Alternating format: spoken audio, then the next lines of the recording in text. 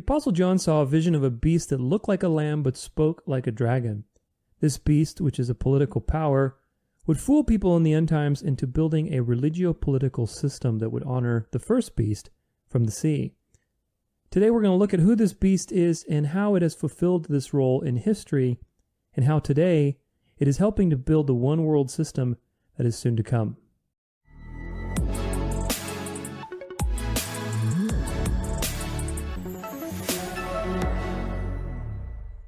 Hey everybody, welcome back to the Dance of Life podcast. My name is Tudor Alexander and I'm your host today. Thanks so much for being with me on this wonderfully hot summer day.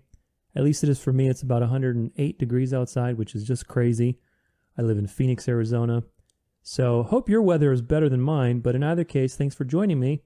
Today we're talking about the second beast that John saw in the book of Revelation. This is chapter 13 of the book of Revelation. He saw two beasts. The first one was from the sea, and we talked about that extensively, how that first beast that ruled for 1260 years was the papacy, was the religio-political system of the papacy. And in today's episode, we're going to be taking a deeper dive into a less understood and less discussed part of that chapter 13, which is the second beast. The second beast comes from the earth, and we'll get into it today. But this second beast looks like a lamb, which is Christianity. Only Christianity or Jesus was basically resembled by the lamb. So if this system, this political power looks like a lamb, it means it looks Christian, but yet it speaks like a dragon. And we know that political powers are beasts, and when beasts speak, they do so through their laws. So whatever this power is in history, it looks Christian, but yet it speaks or legislates in the opposite direction. And so that's really important to understand, because ultimately that means we will get deceived. And if we read through Revelation 13, this second beast acts like a false prophet for the first beast, meaning that it fools the world into building an image to this first beast. Now, all these things sound a little hard to understand if we're thinking literally, like a literal person is a false prophet. But again, all the episodes up until now, so if you're just joining me, please go review them, check them out. There's so many wonderful resources for you. But really, the point is this: a beast is a kingdom. It's a political power. And so it's not an individual acting as a false prophet to some other individual. It is a system that acts as a false prophet to another system. And this is the thing to understand from today. But nevertheless, this system, this second beast, fools people in the end times into building an image to the first beast. Now, an image is a representation. Now, in normal speaking, it's a statue, right? It's an image of something that represents a god or a goddess of some kind, and people worship it. So it's a representation. We were made in God's image. We're to bear his image. We are representatives of God. So images are used throughout the Bible. But when we look at this book of Revelation, which is very cryptic in its writing, it's very apocalyptic writing, it's very symbolic, right? So things aren't meant to be read literally. A beast is a kingdom, it's a power. And if the beast is acting like a false prophet, it means it's fooling people into building a representation of the first beast. Well, the first beast was what? It was a religio-political union. It was a union of church and state. That's what the papacy was. And we identified that extensively in the last few episodes. So go check those out if you haven't, especially the last two, where we looked at Mystery Babylon, which is the final iteration of this system as it goes through time. And the reality is the second beast is going to fool people into building this final system of the woman riding the beast. So John saw many different kinds of beasts, but in the end, you have to understand it's really just the same system. Remember the very first vision that Daniel had of the statue of Nebuchadnezzar. It's a chronology of empires going from all the way from Babylon all the way to the end of time. It's one statue, but it degenerates over time, and these empires take on the role of the others. They judge the previous one, but it gets integrated into this mishmash, which ultimately leads into this Mystery Babylon, which is the woman riding the beast, or the woman being an apostate church riding the beast. The beast is the system. It's the political system. The kings of the earth will give their power to this system for a short while. Now, it's not going to be 1260 years again, thank God, but it will be a period of time where the mark of the beast will be implemented. This one world system is coming. It's not the big bad deep state. It's not the dark side. It is actually the false light that is coming, and it's on the horizon that people think is going to save them. It's this whole false light system, this new age progressive thought, light world order, white hats are in control. You know, that whole narrative. That's what's actually going to be the thing to pay attention for. And people are moving back into the right. All this bad satanic stuff that's out in your face with transsexualism and satanic Grammy performances and communism and just all these things that are just so obviously evil. They're designed to push you and to revolt you into the desired outcome, which is a union of church and state. It is not wanting separation between church and state. It's wanting to be saved by a moral authority. And most people are putting their hopes in what? In a political person like Trump, in a party, in a new financial system, the QFS, the quantum financial system. That's what's going to save us. It's going to bring justice to everybody. Yeah, right. It's going to be the ultimate tracking device once the system changes into a blockchain system. You see how that works? You see how everything is changing over to the right now because the left has been so hardcore? The devil tries to move you between opposites constantly. You have to remember this. The Bible says, do not swerve to the right or to the left over 16 times. Probably for a reason. And Christ told us to walk the narrow road. And I think that has a lot more meaning than we think it does, especially in today's world where everything is so polarized. It's polarized on purpose to get you to move into the desired outcome. So, a little review for us before we jump into identifying who this second beast is, because it is very important. And I think, again, not too many people talk about this. Not too many people are aware because they see the words false prophet and they think, oh, it must be an individual. Because, again, futurism, which is very literal and fleshly, has invaded the church, and most people are taught a futurist eschatology. Futurism means that all these things that we need to worry about are way far in the future. There's no historical fulfillment of them, or very little. The Antichrist is some charming guy that's going to walk into a physical temple in the future that the Jews are building. All these things are false. They're made up to distract you from the true Antichrist power on the earth. And we saw that in the last 2 episodes previous to this one, where I talk about the woman riding the beast and Mystery Babylon. That was probably over 4 or 5 hours worth of content. Go check it out, watch it in parts if you have to. But it is beyond a shadow of a doubt who the real Antichrist power is. And that's the papacy. The papacy, the Catholic Church, the institution, not Catholic people, but the institution, the papacy especially, who has placed itself between man and God, who has changed the times and laws, who has changed the gospel, has made the plan of salvation desolate. All these things we talked about, and we gave ample evidence on all fronts, historically, politically, doctrine. It's very clear. There's no other power in history that fulfills this. But if you are focused, as the Jesuits have conspired to make you focused, remember the Counter-Reformation is very real. It's still going on. The Counter-Reformation is not over until all the Protestant churches come back to the Mother Church.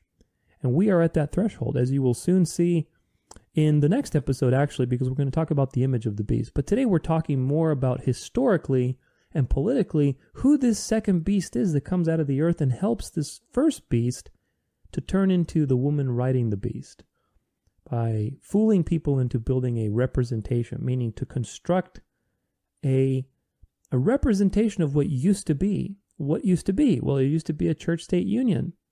So that's what this second beast is going to do for the world. It's going to make people construct a representation of a union between church and state. Now that sounds really crazy if you've heard it for the first time, especially if you live in the United States, where supposedly there's a separation between church and state.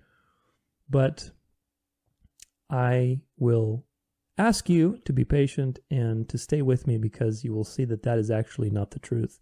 That the line between church and state is very blurred, and it is only getting more and more blurred until one day people will want the line to disappear. So a little review for everybody, just in case you are joining us for the first time.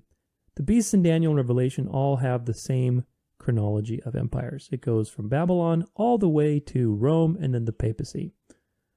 Out of Rome came this religio-political power, which is the papacy, which is the union of church and state, but it's also the little horn power that Daniel saw in Daniel 7 and 8. And this is where John picks up his revelation of the first beast. The first beast that comes from the sea that rules for 1260 years is the little horn power that Daniel saw that came out of the fourth beast, which is Rome. Rome is the fourth beast. It aligns with the dream of the statue, where the fourth empire was iron. Rome perfected the use of iron. It all matches the same chronology of empires. Now, John picks this up because he was living during the time of Rome, and he saw the power that came out of Rome, which is the papacy, and then eventually how it oscillated back and forth, because he saw that the first beast, which is the papacy that ruled for 1260 years, which has all the qualities of these Babylonian Greco-Roman empires in it, it had a mortal wound. It seemed like it had a mortal wound. But then it came back to life and people wandered after the beast. So basically, this fulfilled in history. We looked at the art of war, how the Jesuits basically are the dark side, whereas the papacy is the light side. And, how they basically created the French Revolution and the dialectic between left and right that would eventually lead people back into the mother church. We are in that dialectic right now, and we're coming to the apex of that. All the things of the last 150, 200 years are culminating in our generation. It's a crazy thing to admit, but it really is. If you look at history, they're culminating now. All this big, bad, deep state, World Economic Forum, communist, globalist stuff, it's on purpose being revealed because the desired outcome is a union of church and state. It's a return to good old nationalism and Christian nationalism specifically. All these things I'll be documenting in great detail. But today, again, we're just focusing on this second beast because what John saw is that, so he saw the big picture of the first beast getting wounded, at least seeming like it got a mortal wound. It didn't actually get a mortal wound. And that happened in 1798 when the Pope was arrested and basically the papacy was declared to be at an end. So that's politically a mortal wound, but that mortal wound was healed in 1929, 131 years later, through the Lateran Pact. And ever since then, people have been wandering after the beast. The Pope is a superhero. He's meeting with all the, I was going to say celebrities. Yeah, celebrities, but also political powers on either side of every conflict. He is the main man. And we looked at that last episode where we exposed Mystery Babylon for what it is. How the Pope is Pontifex Maximus. He's the king and the high priest, which is basically a copycat of Christ. All these Roman emperors and pharaohs and all these empires had the same thing. They had one man that was both king and high priest, which again, it's a copy of the truth. If you know the truth, that Jesus is king and high priest, then it's no surprise that Satan would copy that through his systems. But this is what happened with the Pope. He got a mortal wound. I should say that the system got a mortal wound, seeming like it got a mortal wound. That mortal wound was healed, and the papacy got their territories back in 1929. And ever since then, the wound is still there, and it's been healing spiritually, meaning, when is it going to be healed fully? Well, John tells us with the woman riding the beast, when the kings of the earth will give their power to this church-state union, and it'll be absolute and controlled, just like it was. But thank God, not for nearly as long of a time. But it will come, and we are moving in that direction. But understanding history piece by piece will help you see that this is not just some crazy idea, but actually happening. And again, not too many people are talking about this, but the woman riding the beast was very clear. First and foremost, the woman is sitting on 7 hills or 7 mountains. There's only one place in the world where a woman, which is a church, sits on 7 hills, and that's Rome. And of course, there's so many other things we looked at that fulfilled why Mystery Babylon and why the woman riding the beast is Rome, is the papacy. So you can go check that out. But basically, that's the last 2 episodes.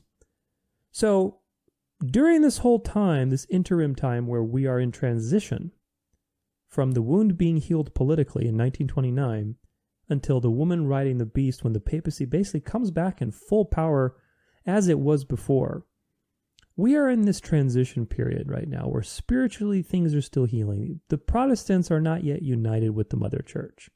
There's no one world religion just yet, although it's all moving in that direction. And so understanding what powers are at play will help you not be deceived and be very sharp and aware of what's going on, because today we are living in very deceptive times. People have been fooled into thinking that the big bad deep state is the enemy, and when the deep state gets conquered and the quote-unquote light wins, that we've won. But that's exactly what the devil wants you to think, because in reality there are no good guys. There's only one good guy that has ever come in history to save humanity, and his name is Jesus Christ. No political person, especially not one that has millions or even billions of dollars, is up there where they are without being part of the club. And it's a big club, and you and I aren't in it, right? So ultimately, if you know your history, and if you know things about secret societies, if you know all these things that we've been talking about, then it should come as no surprise. There are no good guys. You have to get that into your mind, that there are no good guys. And the real deception is going to be when this bad communist system is going to be defeated, or it seems like it will be defeated. Ultimately, that's the beginning of this final phase where the light side will take control. We're going to go back to Christian nationalism. We're going to go back to seemingly like good family values, but there will be a moral authority that controls all these things, and that moral authority is going to be the papacy. Again, if this is the first time you've heard any of this stuff, I urge you to stay with me, because even though it sounds crazy, it's the truth. So Revelation 13, let's take a look at it. This is verses 11 through 18. And this is where the false prophet, the second beast, arises. So let's take a look what John says. Verse 11. Then I saw another beast rising out of the earth. It had 2 horns like a lamb, and it spoke like a dragon. It exercises all the authority of the first beast in its presence, and makes the earth and its inhabitants worship the first beast, whose mortal wound was healed. It performs great signs, even making fire come down from heaven to earth in front of people. And by the signs that it is allowed to work in the presence of the beast, it deceives those who dwell on the earth, telling them to make an image for the beast that was wounded by the sword and yet lived.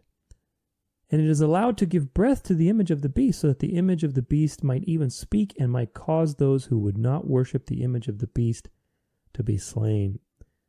Also, it causes all, both small and great, both rich and poor, both free and slave, to be marked on the right hand or the forehead, so that no one can buy or sell unless he has the mark, that is the name of the beast or the number of its name. This calls for wisdom. Let the one who has understanding calculate the number of the beast, for it is the number of a man, and his number is 666. So a lot of people know most of these verses. They're pretty popular, obviously, especially with the mark of the beast and 666. And there's going to be a whole episode on that with the mark of the beast. But I'm going to say one thing now about the mark of the beast. The mark of the beast is not something physical. It is a spiritual reality. Because first and foremost, the mark of the beast is contrasted later and throughout this book of Revelation with the mark of God, the seal of God that's on people's foreheads. So again, you have to remember, Revelation is a symbolic book. What does it mean to have something on your forehead or on your hand? Well, if you look at other contrasting verses or relating verses throughout the Bible, where the same kind of language is used about having a sign on your hand or between the frontlets of your eyes, these types of things are talking about things that you believe or things that you do, right? So ultimately, it's about having it in your... Remember, in Hebrew, the word for heart is actually the word for mind. So they didn't think like we do with our heart, but actually heart was mind. What's in your mind? What are you thinking? What is the essence of your beliefs? And so to have something on your forehead, it means like basically this is your identity. This is who you are, what you think, what you believe, what you allow into your spirit. So when you have a mark, and that mark is the mark of someone else, that's basically, you have basically committed to that ideology, to that belief. You are committed. Now, if it's just on your hand, that means you're not necessarily believing it, but you're doing it to avoid the consequences, which is going to be not buying or selling. Now, that's a pretty accurate picture of the future because there will be plenty of people who will gladly take the mark, whatever that happens to be. We'll look at it in a future episode. But whatever that happens to be, there's a couple good possibilities. But regardless, whatever it happens to be, there will be plenty of people who will take it because they believe in it.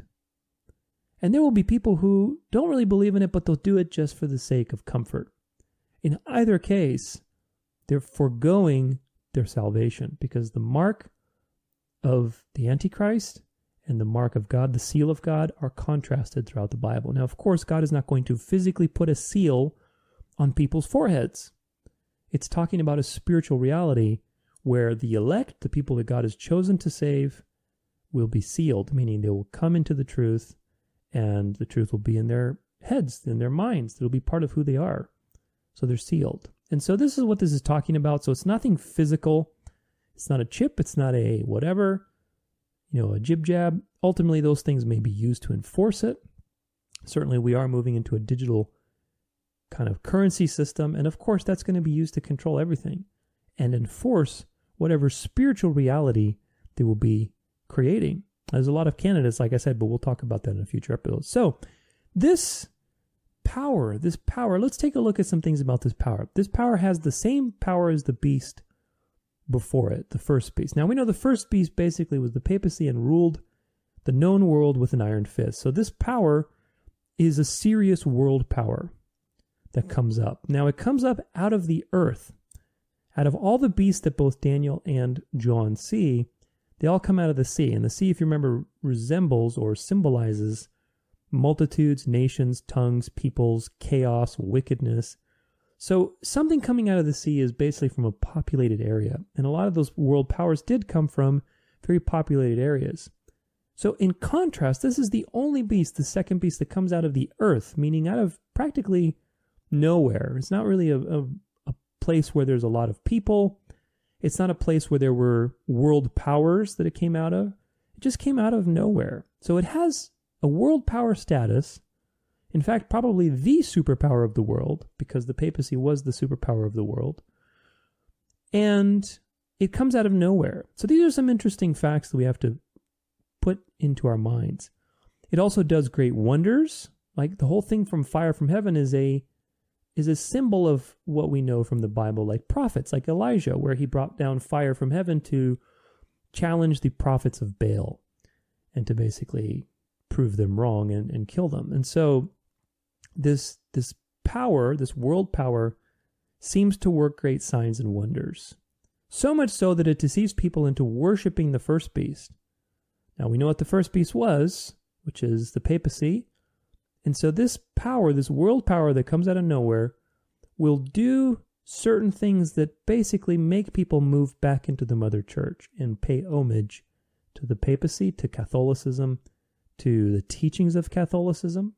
Right? It looks like a lamb, which again, lamb is associated with Jesus, with Christianity. So it looks Christian, but it actually speaks like a dragon. It also has people make a representation, which is basically going to be a representative government. It's going to make a government that will be used throughout the world. And it's going to give life to this government. And this government will legislate, because again, it speaks. It will legislate against people who do not want to take the mark. So all these things point to a world power that basically is going to act in accordance with the first beast to bring people back into a religio-political union, just as it was. Remember, history is fascinating and history repeats itself. If we don't understand how history was in the past, then we will repeat it in the future. So, what is this beast? Who is this beast is the question, right? Now, the two horns could also mean that there's two powers in this beast. Remember, kings were represented by horns. And so this beast also may have two kings within it. And that's reminiscent of something like maybe a president and vice president. That's a pretty common leadership structure in most of the Western world these days. And so we have a couple of things that point to a very clear answer with all these. A world power, a superpower, in fact, that came out of nowhere, probably around the time of the mortal wound, that helps people move back into this system that used to be that works false signs and wonders, that has two horns, maybe it was two kings, vice president, president, certainly looks like a Christian situation, a Christian nation, but actually it's not. So all these things to me point to the United States. And I think it's very obvious if you have followed me so far, because I've mentioned it before a couple times. And today we're going to look at how this actually plays out in history, how the United States of America is acting as the false prophet and how it will act as the false prophet to bring people back into the mother church. Now, again, this sounds crazy to you if you've heard it the first time. Please stick with me because I'm going to justify all of these things because they really are the truth. Now, I want to review a little history, which is that in 1798, we talked about how the papacy received a mortal wound from the general of Napoleon who basically arrested the Pope, declared the papacy to an end. I mean, this was unseen in something like a world power that was ruling for 1260 years. And yet, it seemed like the papacy was gone, but it really wasn't. The Jesuits were also banned for quite some time, about 100 years, maybe a little less. I don't remember the exact time, but they were banned for a while. And so all these things seem like, gosh, this power has come to an end. But in reality, they were working from the shadows with secret societies, with the dialectic of left versus right. Remember, before the French Revolution, the main power was just a monarchy. And the monarchy was kind of a problem to the whole situation, especially in light of the Reformation. The Reformation was a grassroots movement that was a real problem for the church because grassroots movements cannot be stopped with monarchies and authoritarian rule because they just take over. You have to start your own counter grassroots movement. And that's why the Counter-Reformation was started. That's why the Jesuits were started. And that's when all this futurist eschatology was created to take attention off the papacy and put it onto Israel and, gosh, all the chosen people and what's going to happen in Israel and the third temple being rebuilt. All these things are deceptions. And for good reason, because they are trying to take your eye off of the true Antichrist power. And so you had the dialectic of left versus right beginning in the French Revolution. Of course, it was probably around before that, but the real point is that politically speaking, the French Revolution brought out atheism, which led to communism, secularism, libertarian philosophy, liberal philosophy. All these things were in contrast to what? Into contrast to nationalism, conservatism, the right side of things. And so you had, starting in the 1700s, late 1700s, early 1800s, this duality that started to ping pong, left and right, communism, nationalism. And this led to various world wars. Obviously, World War II, it was nationalism versus communism. And guess who won? The communists won. And we've been in that reality since then. And that reality is now changing.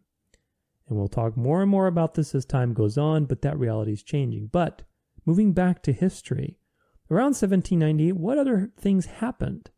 Well, we know in the 1600s, the Pilgrims and the Puritans came to the Americas. And of course, they were Protestants. They were genuine Protestants and Christians. But America wasn't a nation. It wasn't a political power until the late 1700s. In 1776, of course, there's a Declaration of Independence. And in 1778, it was recognized by France as a world power. And so when the Pilgrims and the Puritans were in America, it wasn't a world power. It wasn't considered a world power. It was just a bunch of colonies and settlements. But by the time the 1700s came along, America was now a nation. And this nation was very different than what the original people who came, who were the Pilgrims and Puritans, was very different. It had become ruled by secret society values, Luciferian ideals, and people who, the founding fathers, who were not Christians, and in fact quite the opposite, and I'll tend to prove that. But again, let's look at the parallels. This country, the United States, had Christian beginnings, right? It looks like a lamb. But shortly after, when it actually became a political power, it came out of nowhere, by the way. America wasn't that populated, and it certainly wasn't a place for world powers. So it came out of the earth, right? So it matches that description. And it spoke like a dragon. We're going to see how it spoke through the various letters of the founding fathers, even through various things that are part of American culture and America's founding and it's America's legislation. We're going to look at these things.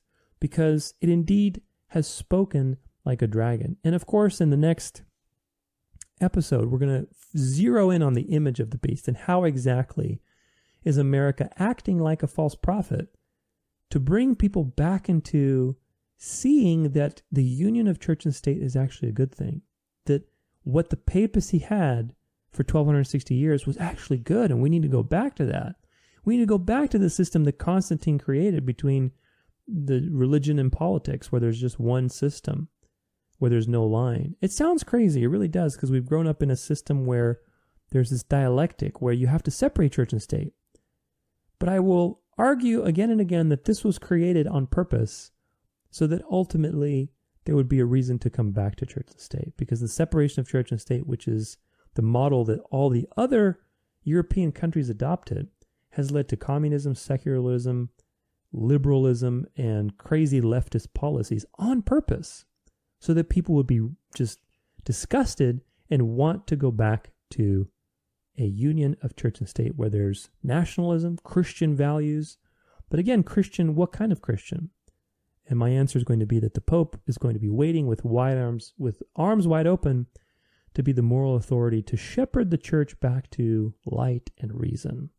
But in reality, it's going to be the false light of Lucifer with the mark of the beast. So, America's history, we covered that. But again, also another thing to mention is the 17 to 1800s was the Enlightenment era. We're going to look at that quite a bit today, where you had a lot of people like the Founding Fathers who were Freemasons, Illuminati members. We'll talk about George Washington. We'll talk about Thomas Jefferson, Ben Franklin, Madison, all these people and what they believed and thought and what they were part of. And of course, you have similarities between the Vatican and the Washington, D.C. with their architecture. You have obelisks. You have this Greco-Roman architecture, classic architecture. And it's just way too reminiscent of what it means to build an image to the beast, a representation. America is somewhat of a representation of this papal power. People don't realize the architecture and the union and the communion that the Pope has had with the presidents and the submission that the presidents have had to the Pope. It's all in the background because people are too focused on Israel.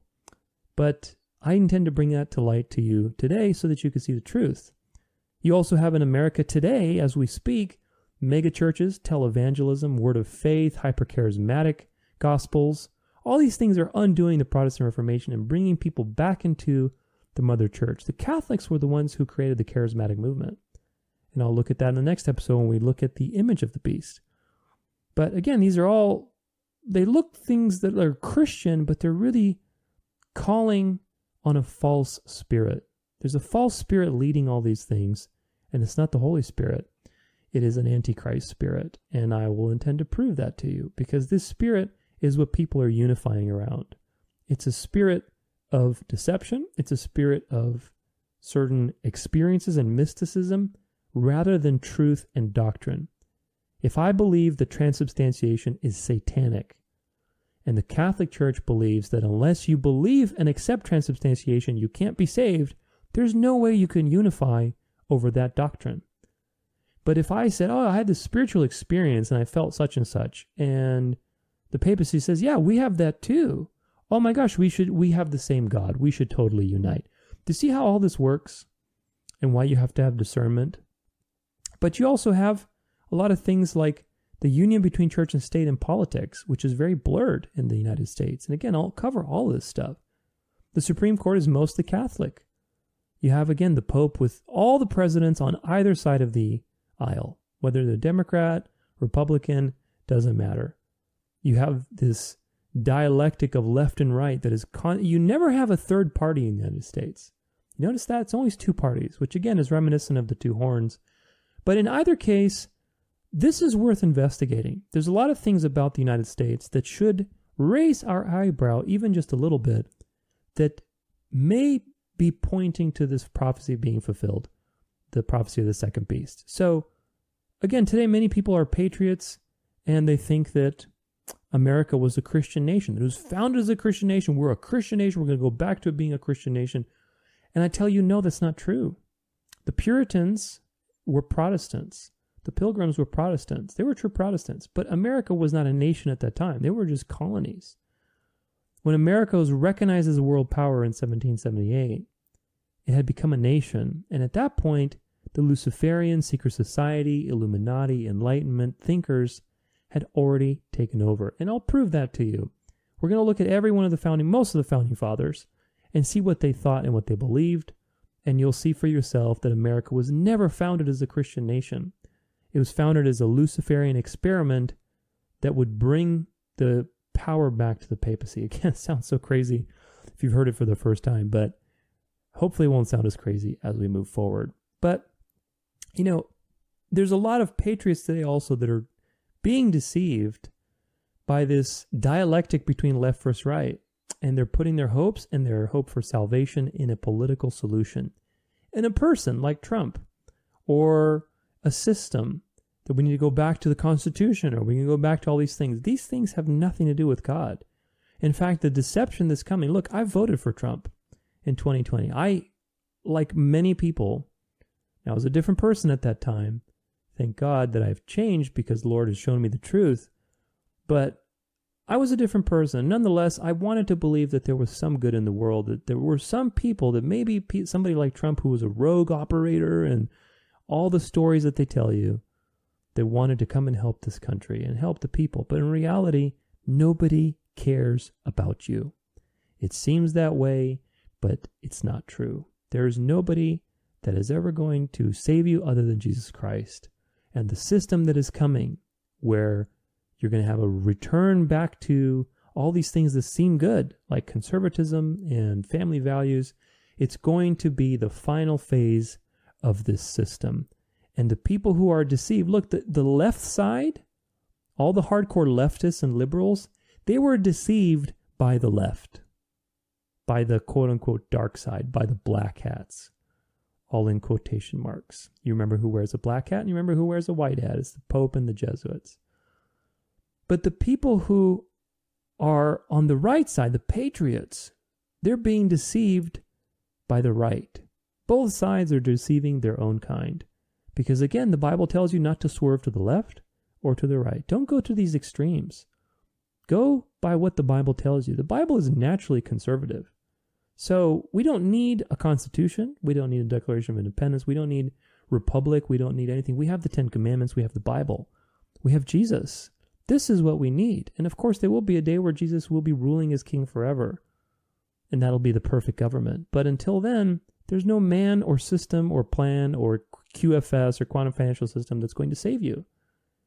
And all these things are just deceptions. And most of the people that are going to be deceived next are the patriots, the people who really care about their country, because they're going to be fooled into a nationalist, Christian nationalist system, which is going to be a union of church and state. Remember that the devil is all about duality. Walk the narrow path. So today we're going to look at the founding fathers. Jefferson, Madison, Franklin, Washington. Were they Christians? We'll find out. We're also going to look at the Constitution and the Declaration of Independence, and how maybe this replaced the Bible as a secular, atheistic document. We'll also look at the Statue of Liberty and its origins, which are just so fascinating. And of course, the next two episodes, we're going to focus on the image of the beast and things like the charismatic movement, how it's undoing Protestantism. We're going to look at the false signs and wonders that are coming out of the second beast. And there's so many. There's so many. The Passion of the Christ, we're going to do a whole highlight on that. That was the most grossing selling movie, Christian movie of all time. And it's loaded with Catholic subliminal programming to bring people back into the Mother Church. These are the types of false signs and wonders that are being worked, that people are marveling after the beast. They're marveling. I mean, people were marveling after this movie, and yet it was a Catholic propaganda subconsciously programming your mind to accept the coming system. Crazy. I used to love that movie. I used to watch it every Easter, and after really doing my research, not anymore. And I will encourage you to do the same. But we'll look at the research first and see, so you can make up your own mind. We're going to look at also the counterfeit spirit taking over the churches. We'll look at ecumenism and how the line between church and state is being blurred. All of that stuff is going to happen in the next two episodes, so stick with me. But today, we're going to look at the beginnings of this second beast, the world power that comes from the earth, because it's the United States. And a quick quote from Thomas Paine, who was one of the founding fathers, which I found to be just so appropriate. He said, "It is the duty of every man as far as his ability extends to detect and expose delusion and error." And so that's what we're going to be doing today. It is my duty to share this with you because I've come across it in my own journey, and I hope that it will be your duty to take it to heart and share it with others so that they are not deceived, because not too many people are talking about this. Not too many people are focusing on the wrong things because they're being distracted. They're focusing on Israel. They're focusing on the third temple being rebuilt, when in reality, these things are just part of the grand delusion that is coming. Imagine if all of this is going to culminate in a false appearance of Christ, where Satan will masquerade as the Son of God. This is what the 2nd century Christians believed. And if that's going to come true, how many people will gladly take the mark of the beast? How many people will think we're in a golden age? We are in the millennial reign. We're already in the millennial reign. The millennial reign is now. It's a spiritual reality. It's not a physical time of prosperity for 1,000 years that Christ will be ruling physically in Jerusalem. This is a fleshly way of interpreting the Bible. This is the way the Talmud interprets the end times. And so we have to, as Christians, have discernment, because this may very well happen. And in that case, how many people are going to be deceived? A vast amount of people.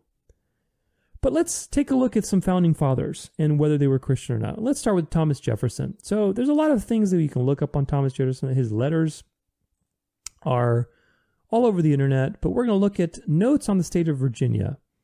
And again, I'll cite my sources in the comments or the description for this episode, but we're going to take a look at what Thomas Jefferson thought about Christianity. Here's a quote. "Had not the Roman government permitted free inquiry, Christianity could never have been introduced. Had not free inquiry been indulged, at the era of the Reformation, the corruptions of Christianity could not have been purged away.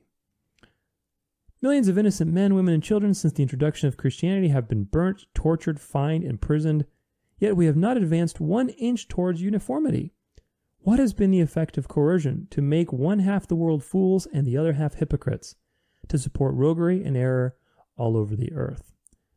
Pretty strong words. So Thomas Jefferson thinks that Christianity basically made half of the world fools and the other ones rogues. And so ultimately, Thomas Jefferson was not very fond of Christianity. Now, he wasn't wrong. In some sense, he wasn't wrong, because to him, Christianity was Catholicism. And so you see, even the founding fathers knew their history of who this power throughout history has been. That's persecuted people, innocent people, has taken innocent lives, put them to the death. The founding fathers knew. Unfortunately, as you'll see from all these articles we're going to be looking at, they put together Christianity as a way of life that Jesus came to tell us through the gospel, and Catholicism as an institution. They saw those things as one and the same, which they are not. Most certainly they are not, and people still do that today. They know the history of the Catholic Church, and they say, see, Christianity was just a psyop. Well, no, it's not. The Bible is true. It's Catholicism that is the beast, and as we have identified it over and over again.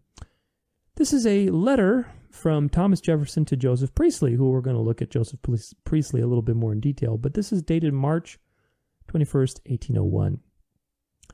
"This was the real ground of all the attacks on you. Those who live by mystery and charlatanry, fearing you would render them useless by simplifying the Christian philosophy. The most sublime and benevolent, but the most perverted system that ever shone on man, endeavored to crush your well-earned and well-deserved fame." So, we'll get more into this about what it actually is talking about, but Jefferson wanted to rewrite the Bible. He wanted to rewrite Christian. They basically thought, you know what, there's some good stuff in Christianity, but there's things that I don't like, and who's a better option to rewrite all of this than Joseph Priestley? And we'll look at who Joseph Priestley is, but you can tell from that comment what Thomas Jefferson thought about Christianity. Here's another one from Thomas Jefferson to Benjamin Rush. This is April 1803. To the corruptions of Christianity I am indeed opposed, but not to the genuine precepts of Jesus himself, like we were just saying. I am a Christian in the only sense in which he wished anyone to be, sincerely attached to his doctrines, in preference to all others, ascribing to himself every human excellence and believing he never claimed any other. So pay attention. The language here is a little older because it's, a couple hundred years ago, but pay attention to this writing, because Thomas Jefferson says, oh, I'm a Christian, but then he defines that in the sense in which basically you believe his doctrines in preference to all others, ascribing to himself every human excellence and believing he never claimed any other. So Thomas Jefferson did not believe in the divinity of Christ. He believed, like many New Age people believe today, and occultists believe, that Jesus was just a teacher. He was just a good teacher with some good ideas. But no, he wasn't God. He never claimed to be God, which is a total lie, because the Bible on countless occasions testifies to the fact that Jesus claimed to be God and to be equal with God. That's why the Jews wanted to kill him. That's why, in fact, they submitted him to be crucified, because he made himself equal with God. So anybody who denies that is really just not being honest with the scriptures, because Jesus healed people. He claimed to be God. He claimed to be equal to God. He claimed to forgive sins. Jesus is God. And so this is the thing. But moving on. I received from Dr. Priestley his little treatise of Socrates and Jesus Compared. This being a section of the general view I had taken of the field, it became a subject of reflection, while on the road and unoccupied otherwise. The result was to arrange in my mind a syllabus or outline of such an estimate of the comparative merits of Christianity as I wished to see executed by someone of more leisure and information for the task than myself. This is just what I was saying, is that Thomas Jefferson wanted to rewrite Christianity in his own way, and basically he wanted Priestley to do it. And he's just communicating that to Benjamin Rush. Now, here is a letter of Thomas Jefferson's to John Adams. And we'll look at this one now. So this is what he says. But the whole history of these books is so defective and doubtful that it seems vain to attempt minute inquiry into it. And such tricks have been played with their text and with the text of other books relating to them, that we have a right from that cause to entertain much doubt what parts of them are genuine. So he's talking about the Bible. In the New Testament, there is internal evidence that parts of it have proceeded from an extraordinary man, and that other parts are of the fabric of very inferior minds. It is as easy to separate these parts as to pick out diamonds from dunghills. So what's he saying? He's saying the scripture can't be trusted. It's not the word of God. There's some things that are of value, but you can tell some parts are just, really poorly written or stupid, right? So basically he doesn't believe that scripture is the word of God, that it's been corrupted, which again, this is as old as time, guys. I mean, people still use this argument today. This is what the snake told Eve to justify his lie. He cast doubt on God's word. This is one of the main tactics of the enemy, is to cast doubt on God's word. Did God say that you wouldn't die? Slither, slither. I mean, this is basically what the snake does. And we see that these founding fathers, and this is just Thomas Jefferson, but we see these founding fathers are speaking like a dragon, right? You see how this is now starting to shape up? It looks like a lamb. Thomas Jefferson said, oh, I'm a Christian. A lot of Christian values. We love Jesus. But then again, you're actually speaking like a dragon. You don't believe God's word. You don't believe in the divinity of Christ. And we'll see you don't believe in the Trinity. All these types of things that are essential to Christianity, these people rejected. So they look like a lamb. The system that's forming is formed by people that look like a lamb but speak like a dragon. One more. Let's take a look here at the Jefferson Bible. Gosh, this is a good one. The Life and Morals of Jesus of Nazareth, commonly referred to as the Jefferson Bible, is one of the two religious works constructed by Thomas Jefferson. Jefferson compiled the manuscripts but never published them. The first, The Philosophy of Jesus of Nazareth, was completed in 1804, but no copies exist today. The second, The Life and Morals of Jesus of Nazareth, was completed in 1820 by cutting and pasting with a razor and glue numerous sections from the New Testament as extractions of the doctrine of Jesus. Right away, that should be a red flag for anybody who's a sincere Christian. Early draft.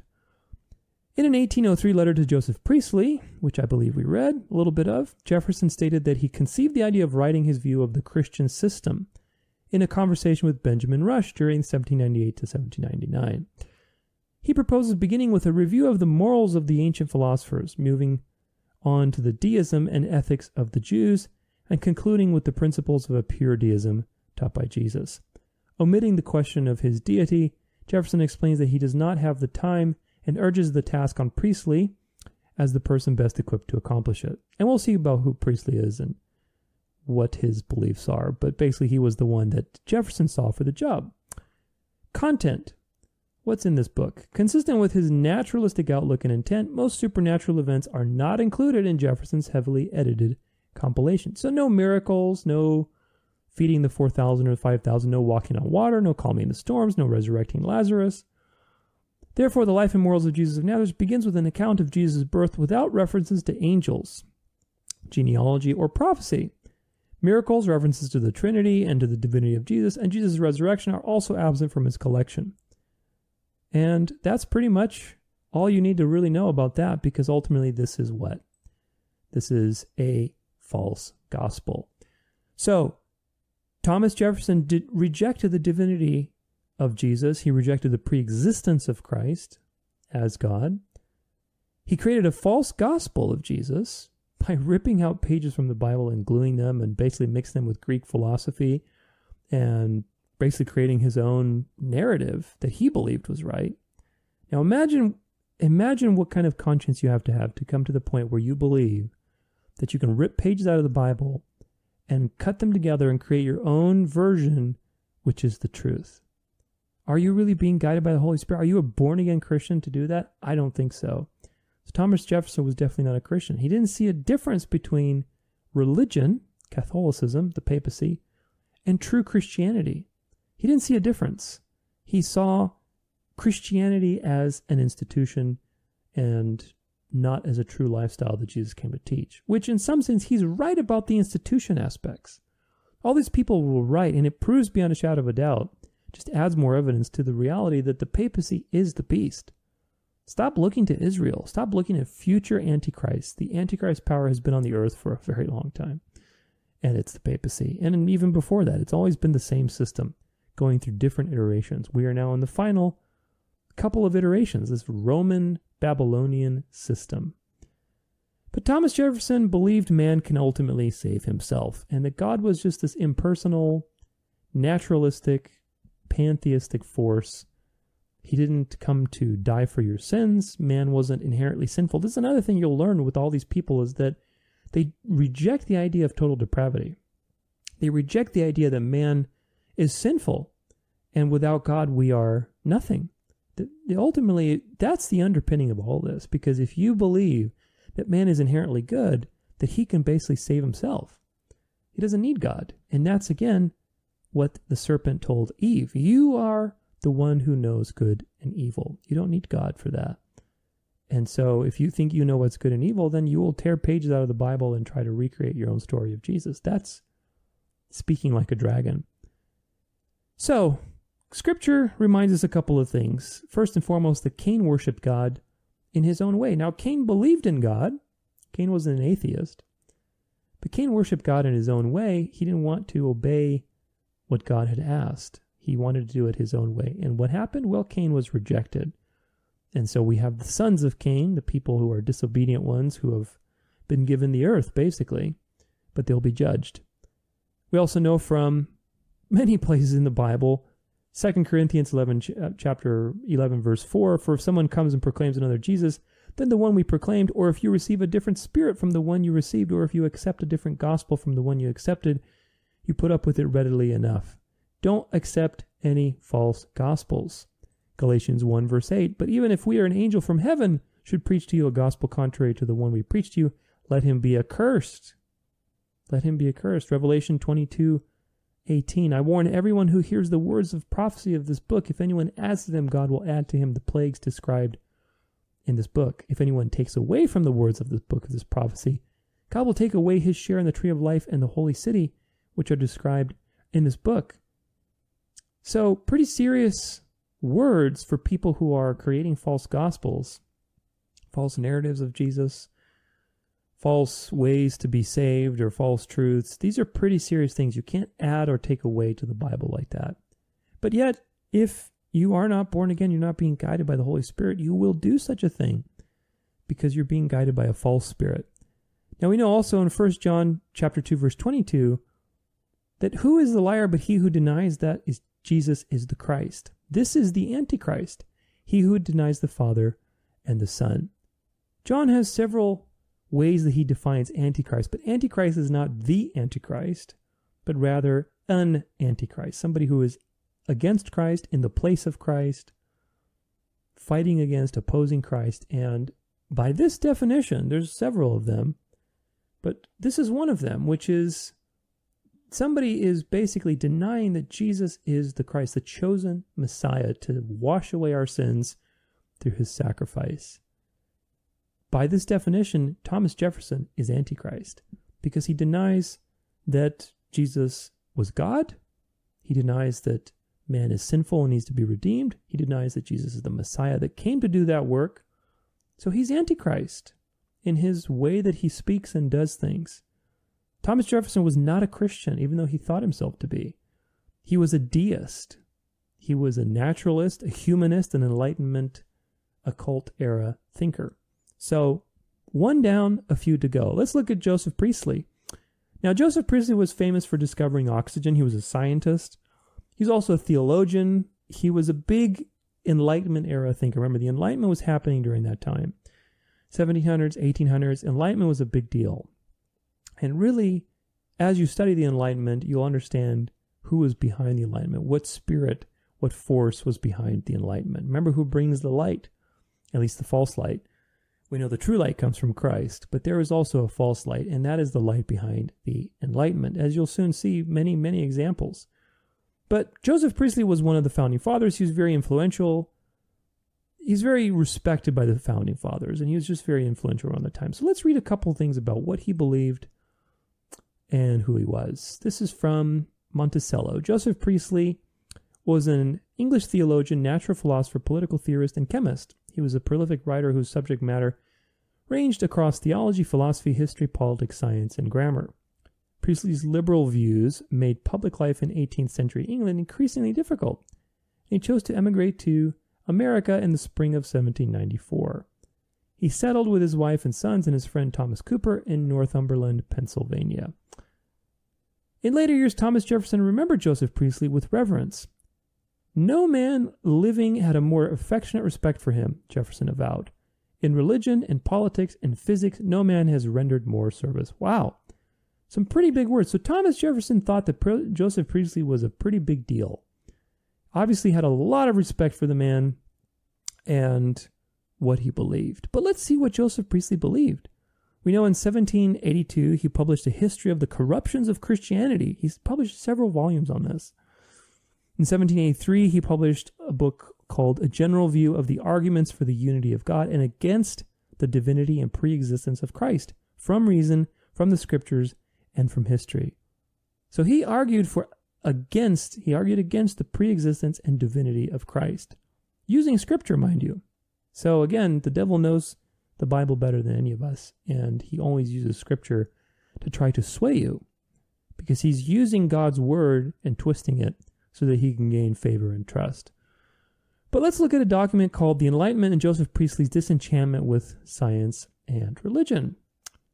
This was an older document, but there's basically a lot of interesting things in here about Joseph Priestley, and you can look at them. The doctrine of the Trinity provides an interesting example of Priestley's approach. According to him, let's see according to Priestley, what he thinks. Here it is. The opinion of three divine persons constituting one God is strictly speaking an absurdity or contradiction. Three persons possessed of all the attributes of divinity must be as properly three gods as three persons possessed of all human attributes must be three men. And to say that three gods are only one God is as much a contradiction as to say that three men, though they differ from one another as much as three men can do, are not three men, but only one man. So Joseph Priestley believed that the Trinity was something that was absurd. And of course, he didn't understand it. I don't think anybody fully understands it, because if you could, then it wouldn't be God, now would it? God is not to be understood. God is to be appreciated, loved, honored, respected, praised. We can't understand God. God is an infinite being. God is beyond anything we can ever fit into our tiny little brains. The Bible is very clear that God is one God in three divine persons. those persons were revealed throughout Scripture, and most certainly revealed when Jesus became incarnate through the baptism, through the transfiguration, through other times. You know, the Jews even had a teaching up until the 2nd century. Conveniently enough, right after Jesus, they decided to get rid of this teaching, but it was a teaching in Hebrewism and Judaism. Judaism wasn't really founded until much later after Christianity, so I'm hesitant to use that word, but we'll say Judaism colloquially. Judaism believed in 2 powers in heaven.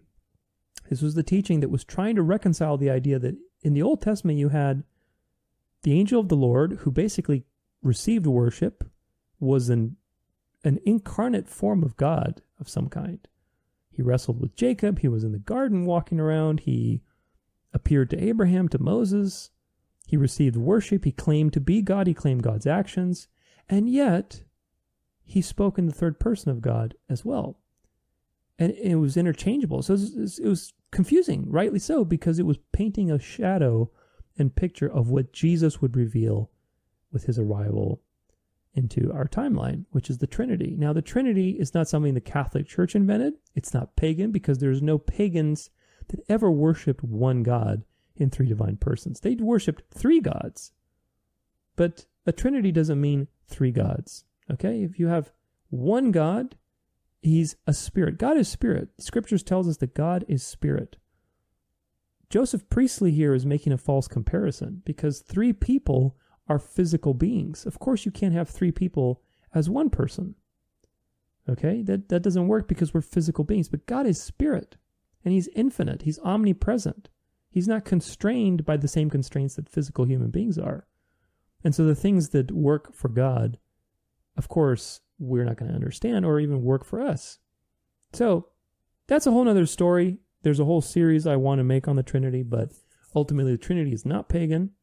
These are false teachings, but Joseph Priestley rejected the Trinity. If you reject the Trinity, then you reject also the preexistence of Christ and the divinity of Christ, and therefore you reject the gospel, which is very important, as we saw in his books that I previously mentioned.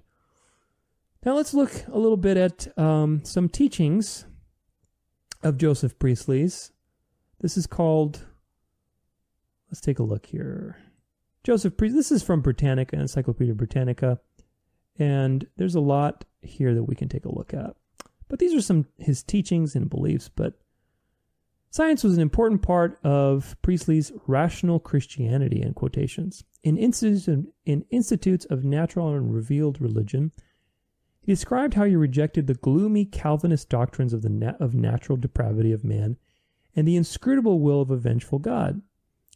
So right away, this should be a red flag for you. Again, these people rejected the idea that man is inherently sinful, that we need to be redeemed, that nobody seeks after God. This is what the Bible says, that the heart is desperately wicked. No one seeks after God. Nobody is good except God. We cannot make the first move. We need God to intervene in our lives, just like he did for everybody in the Bible. When Saul was on the road to Damascus, he was doing his thing and killing Christians. Then Jesus appeared to him and forever changed his life. This is the same thing throughout Scripture. Moses denied Christ, basically, 5 times. He said, I don't want to go. Find somebody else. What happened with Moses? He went. Gideon, the judges, the various leaders, David, the prophets, all came up with excuses. If God had responded to mankind, nobody would ever have done anything. It was God that did the work. But he did the work because we are depraved by nature. We don't go after God. We don't see God. The cross is foolishness to those who are perishing. This is what the Bible says. But moving on. So he rejected this idea of total depravity, which is a teaching of the Bible, that we are depraved by nature and that we do not look after God. And he also rejected the idea that you can't scrutinize God's will. So right away, I should tell you where he stands and who is speaking through him. But again, moving on. Priestley used psychologist and liberal Anglican David Hartley's doctrine of association of ideas to support his view that mankind's perfectibility was the inevitable consequence of a growing awareness of man's place in a deterministic system of benevolence. In a history of corruptions of Christianity, Priestley claimed that the doctrines of materialism, determinism, Socinianism, which is Unitarianism, were consistent with a rational reading of the Bible. Unitarianism is basically denying the Trinity. He insisted that Jesus Christ was a mere man who preached the resurrection of the body rather than the immortality of a non-existent soul. Now, this part, this is where they get you with some of the stuff is true, some of it's not. That last part, he's right about. There is no immortality of the soul. Jesus preached the resurrection, and so did the apostles. All the Old Testament writers believed in the resurrection. They didn't believe in this spirit world that you go to with an immortal soul. This is a pagan belief. All the pagan nations believed in the immortality of the soul because they were deceived. Because if you believe in an immortality of the soul, then you fail to realize how dependent you are on God and how you need to repent so that you can live. You see how that works? This is a lie from the Garden of Eden. You shall not die. That's another series as well. So he's right about that, but everything else he's wrong about. Jesus Christ is not just a mere man, he is God. So he denies that Jesus is the Christ. Remember from John, we looked at who is Antichrist? But he who denies that Jesus is the Christ. So Joseph Priestley is also Antichrist. He rejects the divinity and preexistence of Christ. He rejects the Trinity. He rejects the idea that we are depraved, so therefore he believes that man can ultimately save himself. You can do it. It's up to you.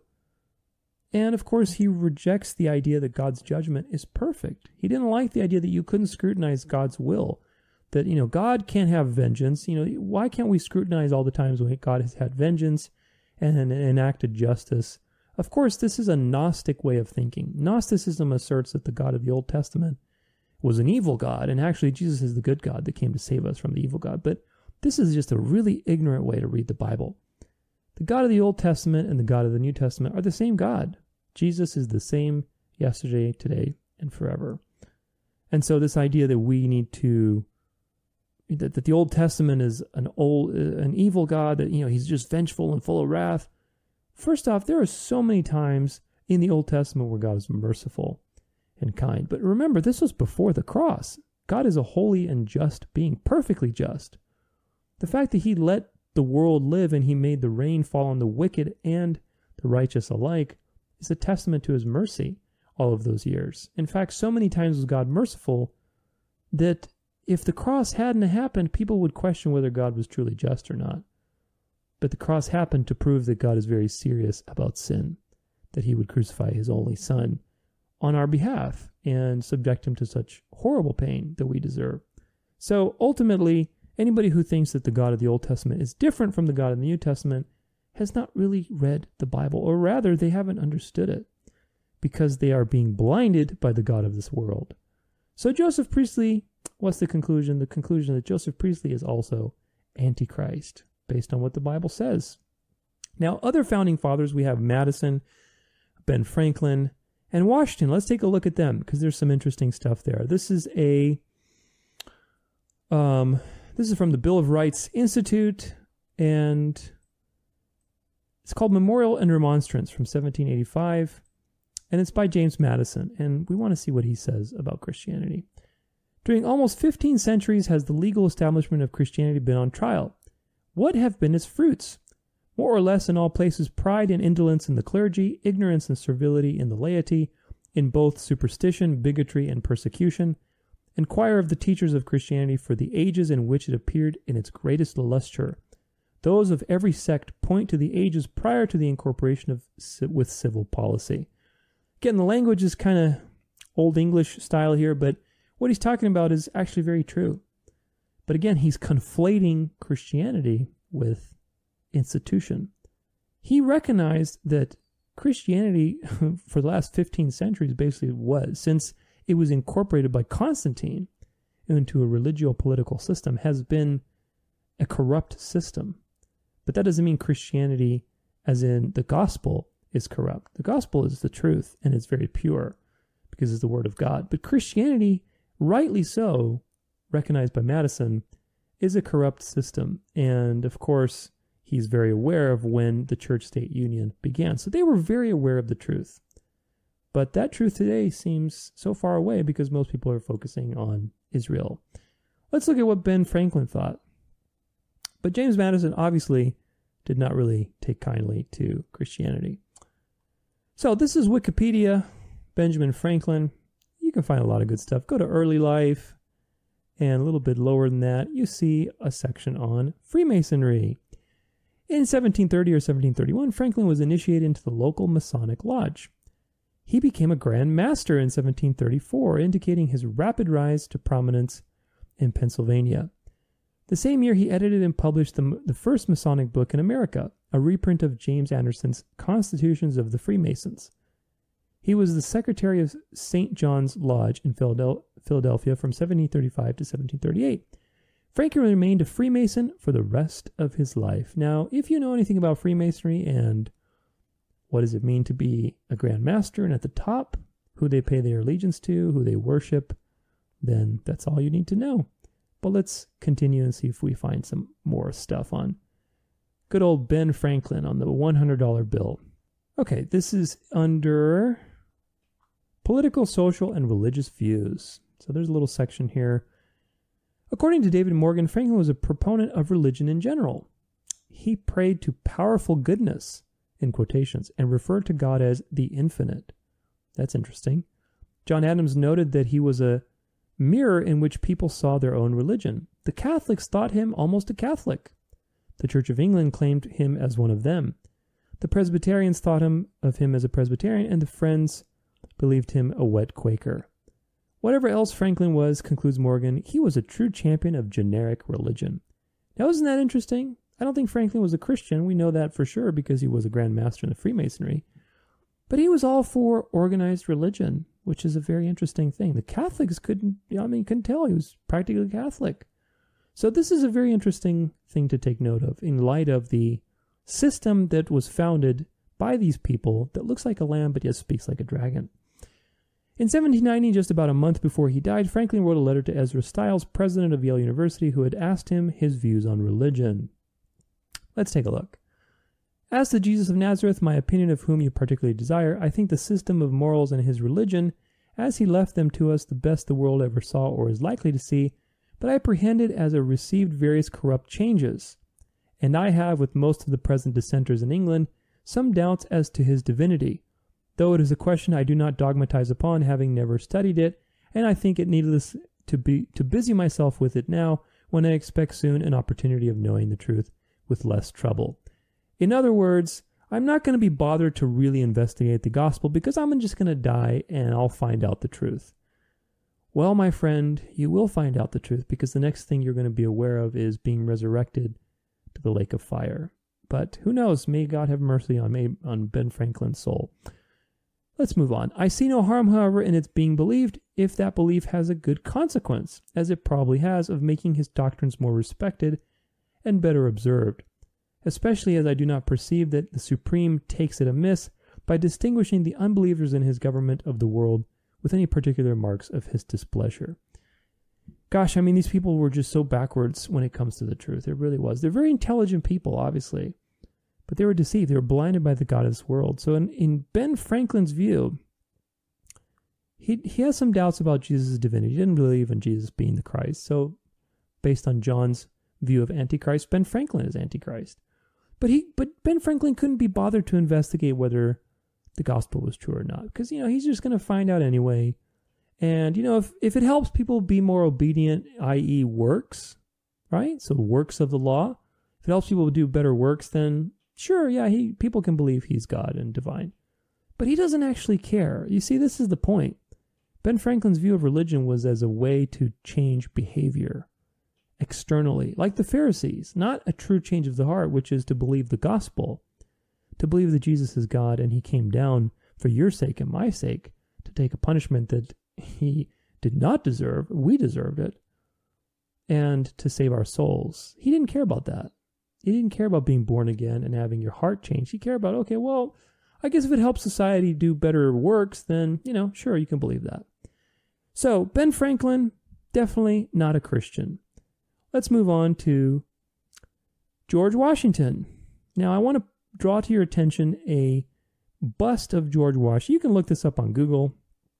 It's in Houlton, Maine, spelled Houlton.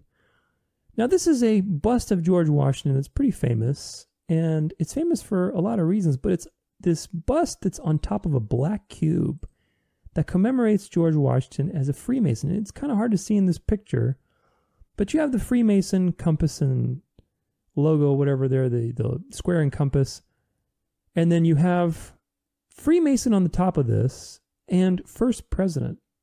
So there's a couple things here. If you know anything about the black cube, I'm not going to go into that today. We're going to go into that to a future episode when we talk about Islam. But the black cube is definitely an occult symbol that all of them use everywhere. It's not put there by accident. They had a lot of ways that they could have supported this bust, but yet it was put on a black cube.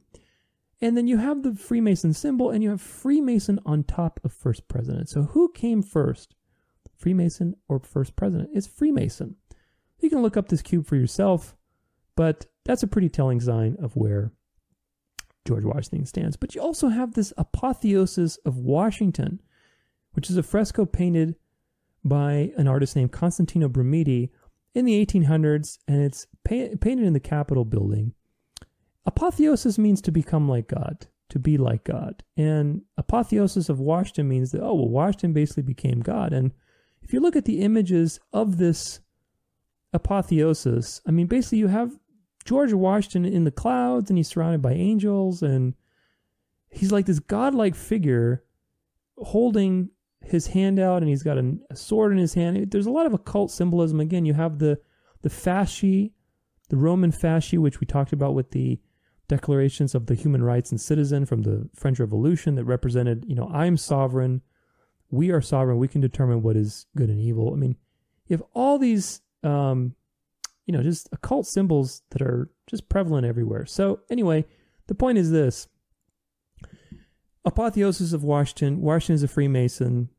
Freemason before his first president. The black cube. I mean, there's a lot of things to look into. I'm not going to spend too much time on it, but the point is this. All these people, Madison, Franklin, Washington, they did not believe the gospel. In fact, they very much believed that Christ was not divine. He was just a man. They rejected the Trinity. They were Freemasons, and you know what Freemasonry pays its allegiance to at the very highest levels? That's Lucifer, the light bearer. And they saw Jesus as a good teacher. They saw him just as a man, and ultimately that mankind can save itself. If we just employ, the teachings of Jesus, and if we just work really hard through discipline, then we'll be able to save ourselves. That is just another religion, and it's actually not quite different from what Catholicism teaches you, because Catholicism is a works-based religion. So all of these people who founded the country of the United States, the nation, that looked like a lamb, they all looked Christian, they looked noble, they looked like they believed in Jesus, they looked nice and clean-cut, conservative, Christian, but they actually spoke like dragons. They spoke like the dragon because the dragon was guiding them to speak and to think in the way that they were writing to each other and creating laws and thinking and structuring things. So pretty clear case with the founding fathers. Let's look at the Constitution and the Declaration of Independence. And this one's going to be just brief, but look, anybody who thinks that this country was founded as a Christian nation, you have to revisit that belief. This is the Constitution, and if we search for the word God, as you can see, there's 0 results. The word God does not come at all into the Constitution. Now, we also know the Declaration of Independence. Let's take a look at that. And we can look for God. And we find it one occurrence in the entire thing. And let's see what the context of that occurrence is. In the beginning, let's see. When in the course of human events it becomes necessary for one people to dissolve the political bands which have connected them with one another, and to assume among the powers of the earth the separate and equal station to which the laws of nature and of nature's God entitle them. A decent respect to the opinions of mankind requires that they should declare causes which impel them to the separation. So nature's God. Who is nature's God? I mean, it's not the God of the Bible. It's like Pan. Like they're worshiping some sort of Pan deity or, naturalistic God. Again, the nature's God is the God of this world. It's not Yahweh, the God of the Bible. I mean, God is obviously sovereign over nature. He created nature, but this is not who they're talking about. This is a naturalistic view of God. And if you know anything about naturalistic deism, paganism, pantheism, that God is in everything, all these things point back to Satan, Lucifer. So they believed that God was this impersonal force, not a personal God, and ultimately that we as human beings are still sovereign, that we're good inherently, so we can do it. This is the lie from the Garden of Eden. It's a Luciferian lie that you can save yourself, that you are your own source of authority and power. Now, I want to also look at another document in 1797. This is around the French Revolution. This is the Treaty of Tripoli between the U.S. and Libya. It's a treaty that the U.S. made for shipping rights and protection with Libya at the time. And there's an interesting thing here, I believe by James Madison wrote this, but it reads, Article 11, as the governments of the United States of America is not in any sense founded on the Christian religion. So there you go, straight from the horse's mouth. As it has in itself no character of enmity against the laws, religious, or tranquility of Muslims, and as the said states never have entered into any war or act of hostility against any Mahometan nation, it is declared by the parties that no pretext arising from religious opinion shall ever produce an interruption of the harmony existing between the two countries. So in other words, they're saying, listen, we know you're Muslim. Don't worry. We're not a Christian nation. We were never founded as such. So there won't be any religious hostility between us. Don't worry. This is what this treaty is saying. So anybody who thinks this country was founded as a Christian nation, I beg to differ. I really do. So the whole idea that we need to return back to being a Christian nation, America was never a truly Christian nation. Now there's a lot of Christians here, a lot of Protestants, a lot of Catholics. But what is Christianity? If we think Christianity is institutionalized religion, as it was in Europe, as it was in the papacy, then Christianity will return to America in a sense, in an institutionalized sense. And this is what I'm talking about with the image of the beast and the false prophet and all these things we are covering today. But truly Christian, as in the true gospel, that was never the case. Not really. I mean, there was revivals in America at various times. They had some good revivals in the 1800s. Obviously, it started as colonies that were colonies of Protestants. But as a nation, as a world power, not so much. So, what else happened during this time of history? 1800s, 1700s. We know the Age of Enlightenment happened. Let's take a look at that. The Age of Enlightenment, or the Enlightenment, also known as the Age of Reason, was an intellectual and philosophical movement that occurred in Europe in the 17th and 18th centuries with global influences and effects. Of course, that's by design. The Enlightenment was preceded by the scientific revolution and the work of Francis Bacon, John Locke, among others. So it's all about science and worshiping science and atheism and leftism, and that is again by design to contrast against religio-political unity, which is going to be the thing that we get back to. Moving on, philosophers and scientists of the period widely circulated the ideas through meetings at scientific academics, Masonic lodges, literary salons, coffee houses, and in printed books and journals and pamphlets. The ideas of the Enlightenment undermined the authority of the monarchy and the Catholic Church and paved the way for political revolutions of the 18th and 19th centuries. This is what we covered in previous episodes. A variety of 19th century movements, including liberalism, communism, and the neoclassicism, trace their intellectual heritage to the Enlightenment. Of course they do. The central doctrines of the Enlightenment were individual liberty and religious tolerance, in opposition to an absolute monarchy and the fixed dogmas of the church. Now look at this from the perspective of everything now we've talked about.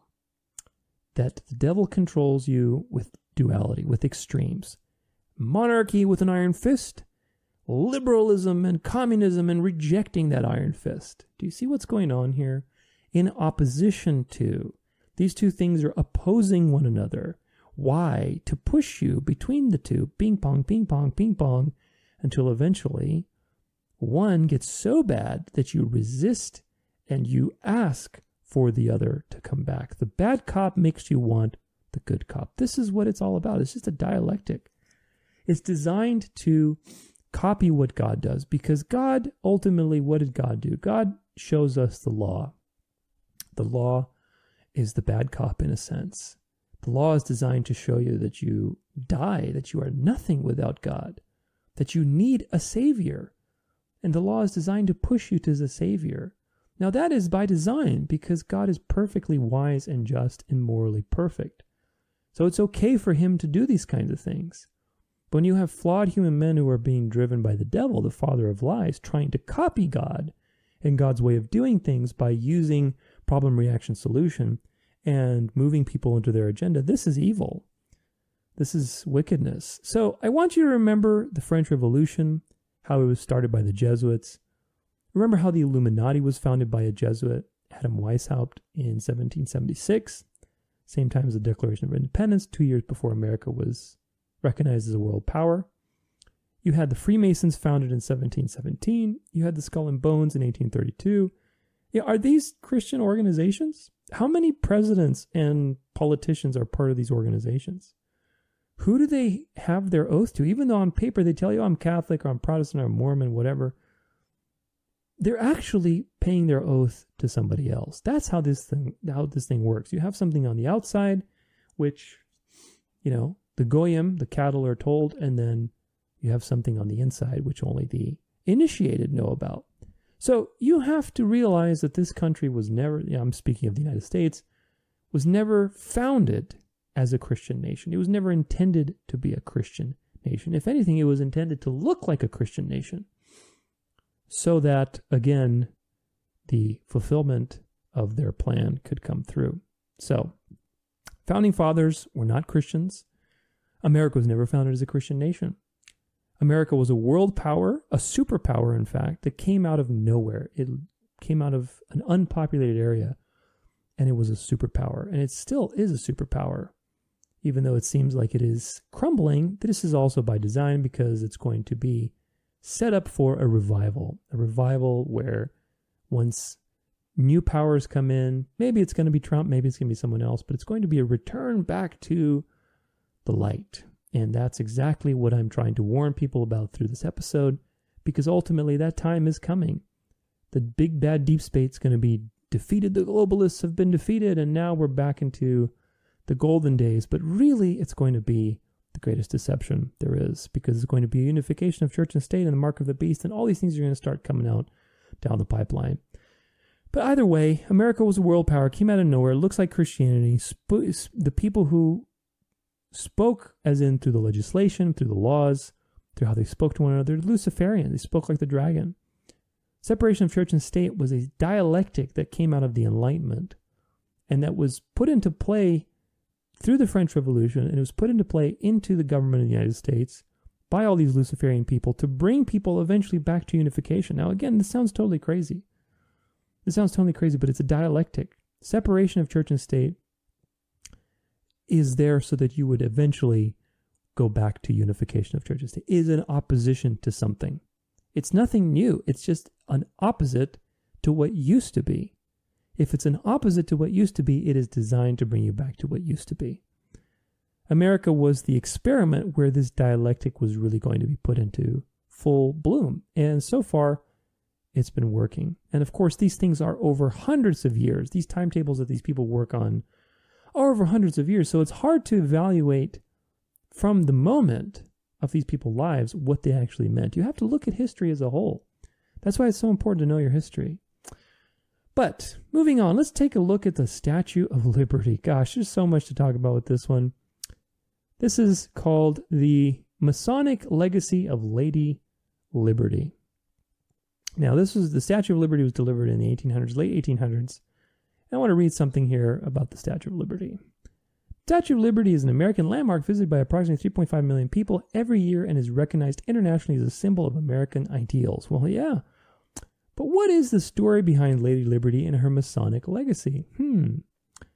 Many of us had learned an abbreviated tale of the 305-foot tall copper statue in primary school that France had gifted the Statue of Liberty to the United States as a gift to commemorate their successful alliance during the American Revolution. And the larger-than-life figure was placed by Ellis Island in New York to welcome newcomers to the land of freedom. What they failed to teach in school, however, is the Statue of Liberty's Masonic origin and ties to Freemasonry. In fact, the Colossus in New York's harbor, it's interesting they use this word Colossus, and you'll find out why, was conceived, financed, built, and installed by Freemasons. Isn't it interesting how there was a French Revolution, and we looked at the whole thing with that, and how that was basically the beginning of this dialectic, and there was an American Revolution, and then France, where all this stuff started, awarded this statue that's very interesting. It's a colossus, keep that word in mind, with 7 rays from its head and a 3-fold flame in its hand. It's symbolizing the light, the flame of revolution. Who is a rebel? Who is a rebel in the Bible? Who is the biggest rebel in the Bible? That's Lucifer. Who's the light bringer? That's Lucifer. Who is the one that pretends to be male and female at the same time? That's Lucifer. Who is the Statue of Liberty actually portraying? I'll let you put the pieces together, but we have a few things to look at. What also happened during this time? Well, we have Lucifer magazine by Theosophical Society, Helena Blavatsky. If you know anything about her, we're going to learn a little about what she believed, but she was a Luciferian, very convicted one, the mother of the New Age movement, basically. And she started the Theosophical Society in 1873. So around all this time, when the Statue of Liberty was being given to the United States and being built, all these other things were starting. So you have to keep your finger on the pulse.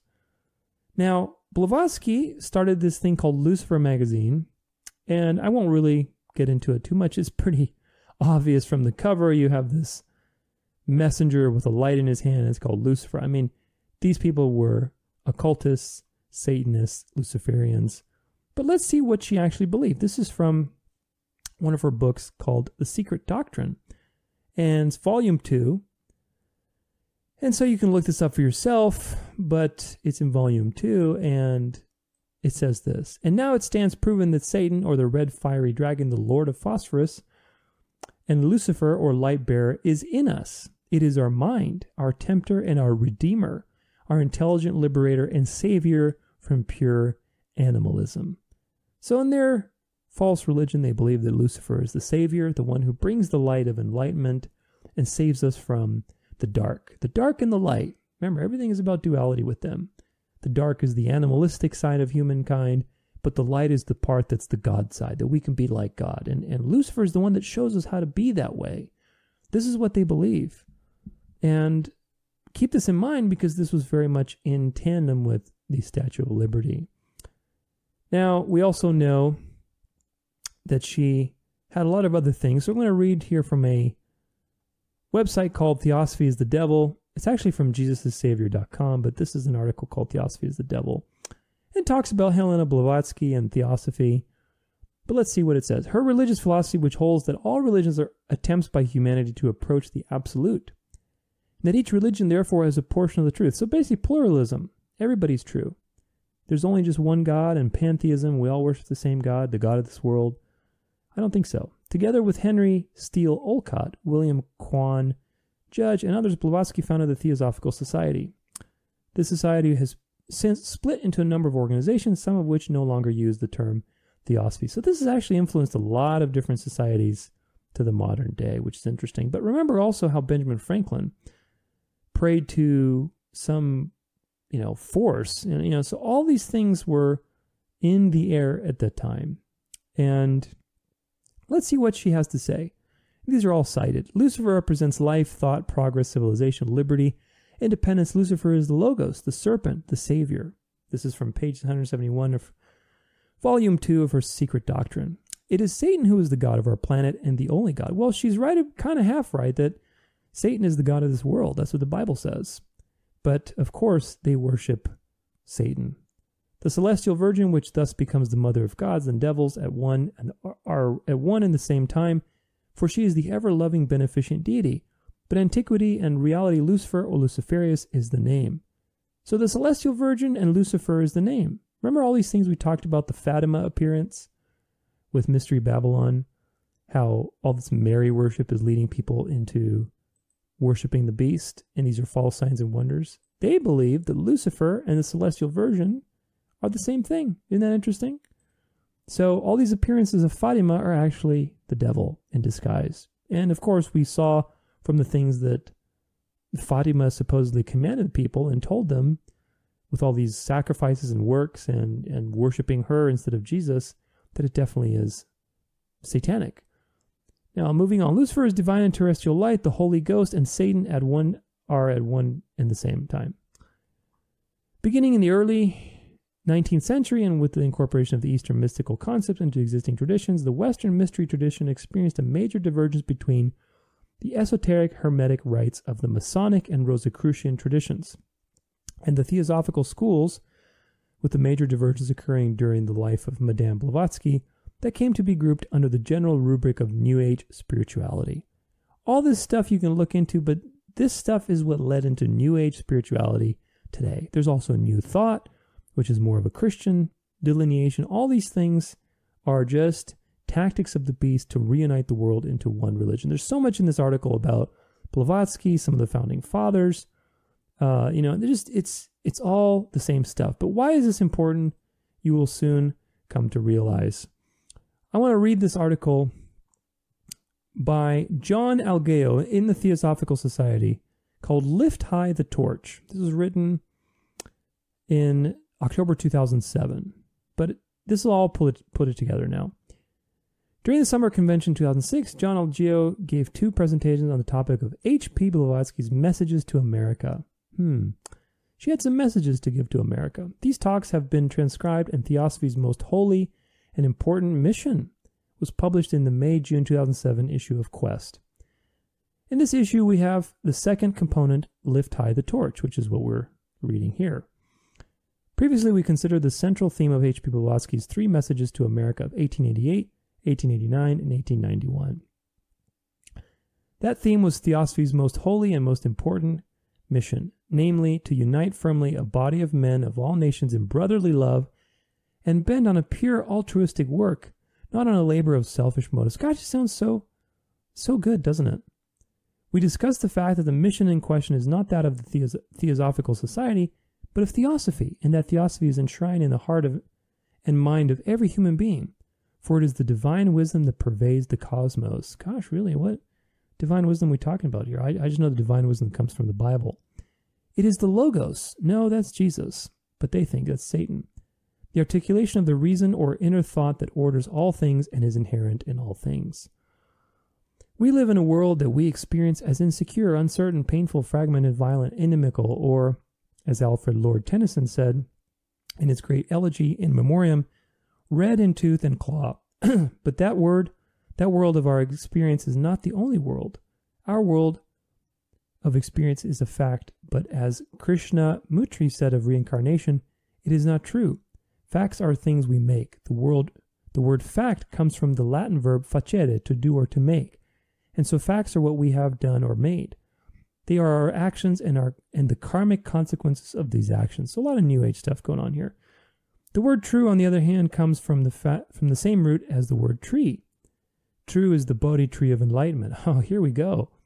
It is the Yggdrasil, the world ash tree of Norse mythology. It is the Aswatthana tree of the Bhagavad Gita. It is the Etz Chaim, or the tree of life of the Kabbalah.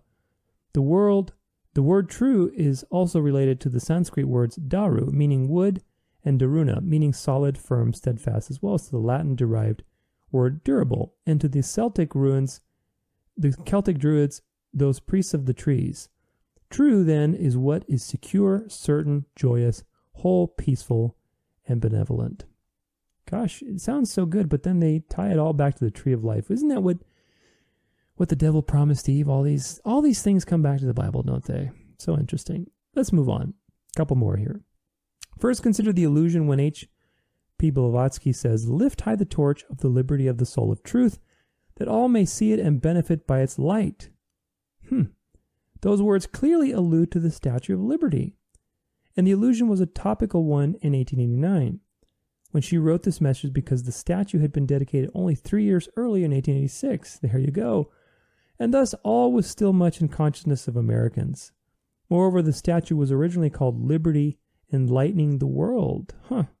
And so HPB's phrase, benefit by its light, clearly echoes that name. Interesting, isn't it? Moreover, the Statue of Liberty is an ideal symbol for what HPB is talking about in her messages to America. The statue is so familiar to us as to seem trite, but it is a parable because it was the product of the joint effort of people in France and America. Interesting stuff. Supposedly it's an ideal symbol of what she wanted to. Now this is coming from Theosophical Society. So this Statue of Liberty is an ideal symbol of what H.P. Blavatsky, who was a dedicated Luciferian Satanist, she saw this as an ideal symbol for what she wanted to tell America, what America represented to the world. Isn't that interesting? Let's look at this ideal. So you have the 7 rays that come from the statue's head. And let's look at what that possibly means in the occult. This is a Wikipedia Theosophy wiki. 7 rays is a concept related to the septenary principle of manifestation of the universe. The Secret Doctrine, remember that book that she wrote that talked about Lucifer being the savior? The 7 rays refer to the 7 primordial beings that appear on the highest plane of manifestation, in whom are the seeds for everything in the universe. They permeate every plane of the cosmos, including the solar system, the planet, and sentient beings. Later authors developed the subject, further assigning general characteristics to each ray and applying them to the adepts, religions, human temperament, human activities, colors, crystals, etc. The ray potentials, when evolved into perfection, will constitute in their harmonious union of differences the full achievement of the divine plan. I mean, this is just paganism. It's just primordial paganism. So you can look more into this, but I highly recommend discernment. But this is what 7 rays represents. And again, this is all intentional. Remember, Freemasons made the Statue of Liberty. So we're going to dive deeper into this. Let's look at Mithraism. If you don't know who Mithra was, he's the Roman sun god. Let's take a look. Mithraism, known also as Mithraic mysteries or the cult of Mithras, was a Roman mystery religion centered on the god Mithras. Worshippers of Mithras had a complex system of 7 grades of initiation. There's that number again. And again, they're using biblical numbers, but they're using it to appropriate to their pagan system. And communal ritual meals. Initiates called themselves syndexioi, those united by the handshake. Interesting, if you know anything about Freemasonry. They met in underground temples, now called Mithraea, singular Mithraeum, which survive in large numbers. The cult appears to have had its center in Rome and was popular through the western half of the empire. Mithraism is viewed as a rival of early Christianity. In the 4th century, Mithras faced persecution from Christians because in the 4th century, they were uniting Christianity. Remember, Constantine united Christianity with paganism, right? Christians were not persecuting pagans, okay?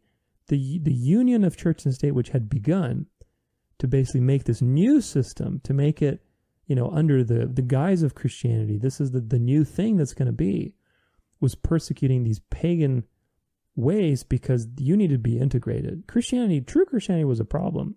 So they had to integrate it. And now this new integration. Remember, Constantine had on one side of his coin the sun god, Sol Invictus, and on the other side, the letters for Jesus Christ. So ultimately, Christianity, in the sense that it's being used here, is not true Christianity that was persecuting the pagans. It was like a new paganism that was persecuting the old pagans. So keep that in mind. But anyway, you had Mithraism. This is just a common thing to look into, but let's look more into this whole Mithras and 7 rays and all this kind of stuff. So this is a website called Cradle of Civilization, a blog about the birth of our civilization and development. So there's a lot of good stuff. The roots of the Liberty statue. A lot of good pictures here you can look into that all come from Mithras, the sun god. Same design with the 5 rays, 7 rays. Statue of Attis at the Shrine of Attis, situated in the campus of Magna Mater in Ostia Manica. This design of the Statue of Liberty is nothing new, guys. This is what I'm trying to show you. You have Mithras, these sculptures of the sun god with, his 7-pointed rays, the torch of light bringing light to the world. And again, you know who the sun god is. It's Lucifer, the light bearer. And all these people worshipped him under different names. And again, you can see the resemblance. This is solar Apollo. Now, this is interesting because, again, you have the the solar disk that the Catholic Church put around saints and even around Christ. You have this solarification of saints. This is from a pagan tradition. Solar Apollo with the radiant halo of Helios and a Roman floor mosaic. This is not a Christian thing. This is a Roman thing. These things are Roman pagan things. Dedication made by a priest of Jupiter, Dolicanus, on behalf of well-being of Salos of the emperors, to Sol Invictus and the genius of the military unit. Equities, a lot of Latin names here. But anyway, this is Sol Invictus, Mithras. It's all the same thing. Lucifer. Now, this is what I wanted to talk about earlier. The Colossus of Rhodes. This is a huge structure that is now no longer there. But it was a huge structure that basically was built, and is basically the Statue of Liberty. I mean, it's the same idea. It's this giant pagan idol to Sol Invictus, the sun god, with the 7 rays, his arm outstretched, bringing the light. I mean, basically, it's paganism, Luciferianism in its old version. So, let's look at another one here. This is a couple more pictures. Again, these are things you can look at. This is on Flickr. I put the link for these, but they're all the same. Look at these 7 rays. This is clearly very much the Statue of Liberty, where it was inspired from. And again, if you know the influences, these people are Freemasons, they're occult thinkers. The Statue of Liberty, Iranian history, the origin of the Aryans. The Statue of Liberty was erected in Paris, New York, but on the face, New York. Let's see. The Statue of Liberty was erected in Paris and New York on the face of Mithra, the ancient Iranian sun god. Exactly. And you see pictures here between the two. And there's just so many commonalities that it's kind of hard to wash that away just easily. But you also have the religion of Mithras and its mysteries. Gosh, there's so many good stuff in here. Again, you can look more in detail on these things, but here's what I want to read. Yet the influence of Mithraism is undeniable. Consider, for example, this illustration of Sol Invictus, the invincible sun god of the Mithraic cosmology, which is found in Franz Kumann's 1903 study of Mithraism. It looks uncannily like the American Statue of Liberty in New York City, and must have had some substratal influence on its design. Of course, anybody with 2 cents of discernment can tell that. Mithra is remade. The Colossus of Rhodes is remade in the Statue of Liberty. The Statue of Liberty represents the sun god, which is basically Lucifer, bringing the light to the world, the false light. And that's what's going to happen. This is another tweet from showing a picture in the Baghdad Museum. Basically, it's a Mesopotamian architecture of this Mithra sun god. They had different names, but basically, it's the sun god with the rays coming from his head. This is what this represents, okay? The Statue of Liberty is kind of the culmination of all these things. So, you got to be wise to history. Colossus of Rhodes. The Colossus of Rhodes was a statue of the Greek sun god Helios.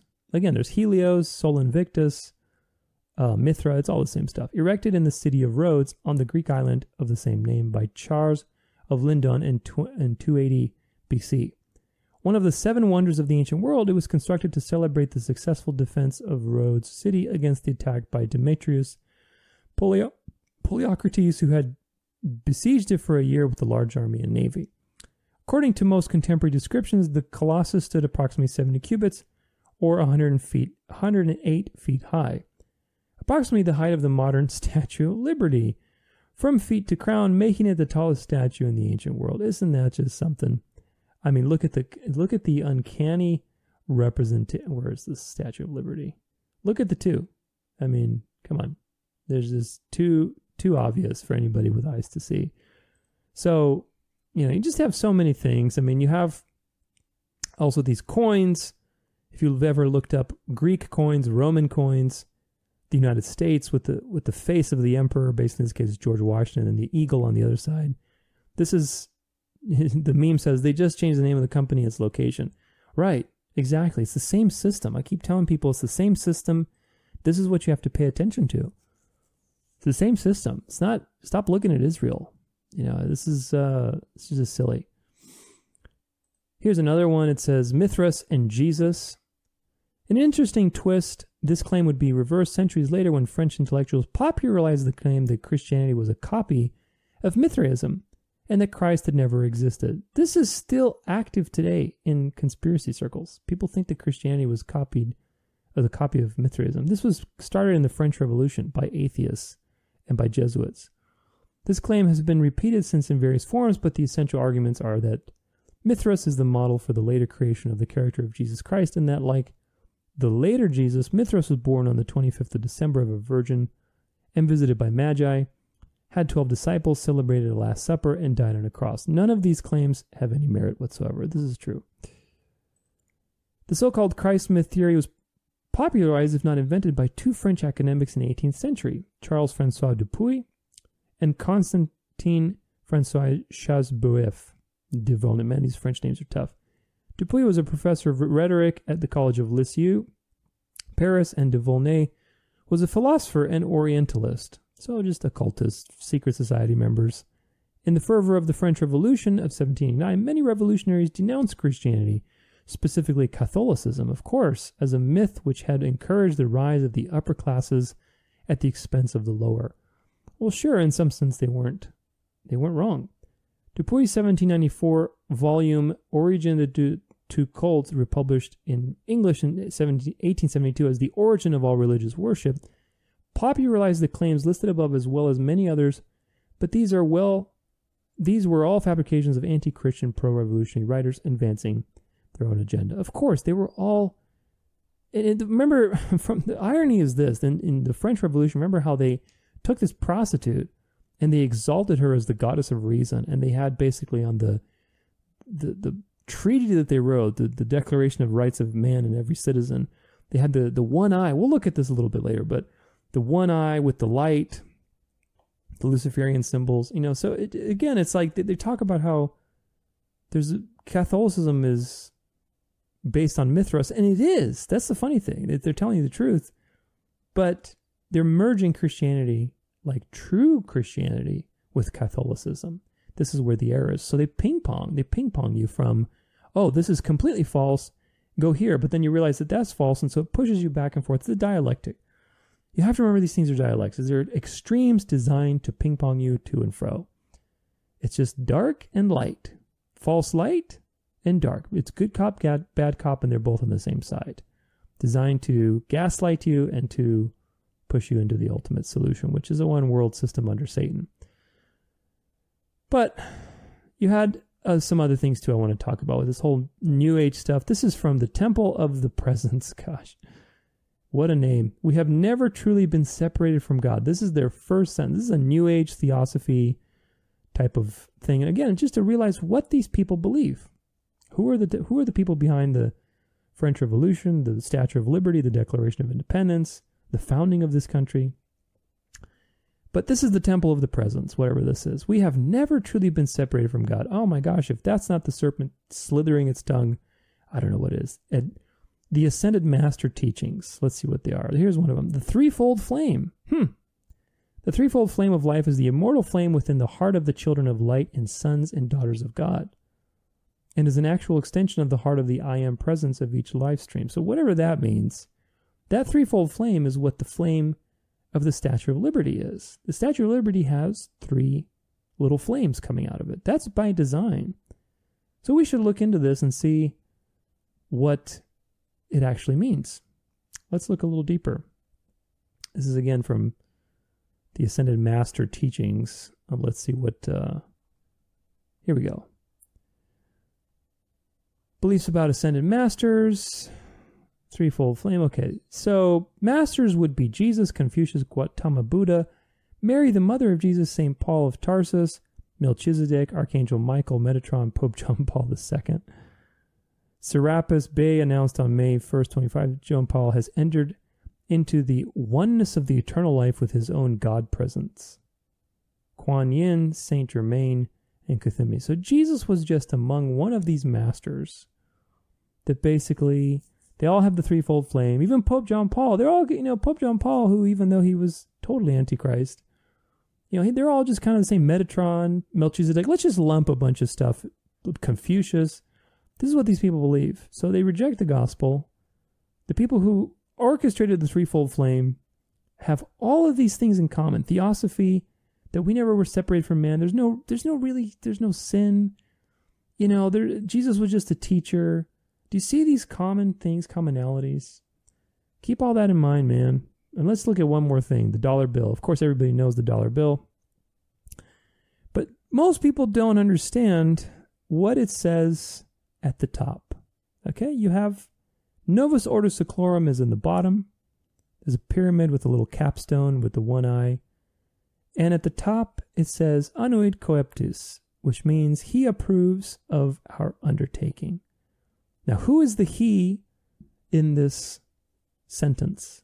The he is the one eye that's glowing. That's the eye of Lucifer, the enlightenment. Now, if you look closely, this is the left eye.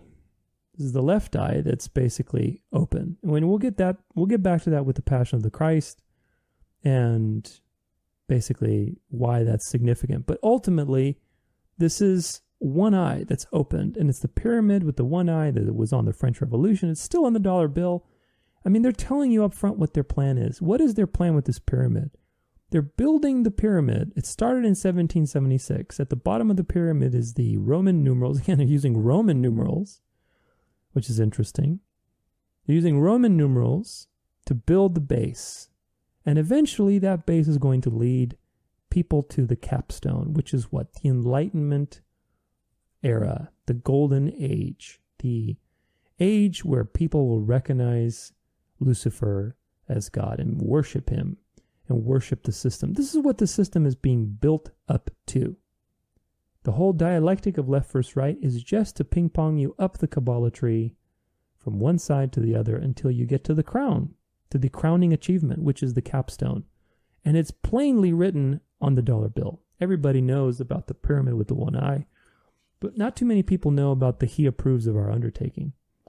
Who is the one that approves? Is it the God of the Bible that approves of a new world order? I don't think so. Every time there's been a new world order, God has come down and destroyed it. So keep all this in mind, because at the end of the day, here's the conclusion with all this. Okay, the founding fathers were not Christian. They rejected Christianity. The Constitution nor the Declaration of Independence have anything to do with God. The Declaration of Independence has one time that it mentions God, and it mentions him in like a nature's God, some sort of weird pantheistic God, type of God, which is obviously not the God of the Bible.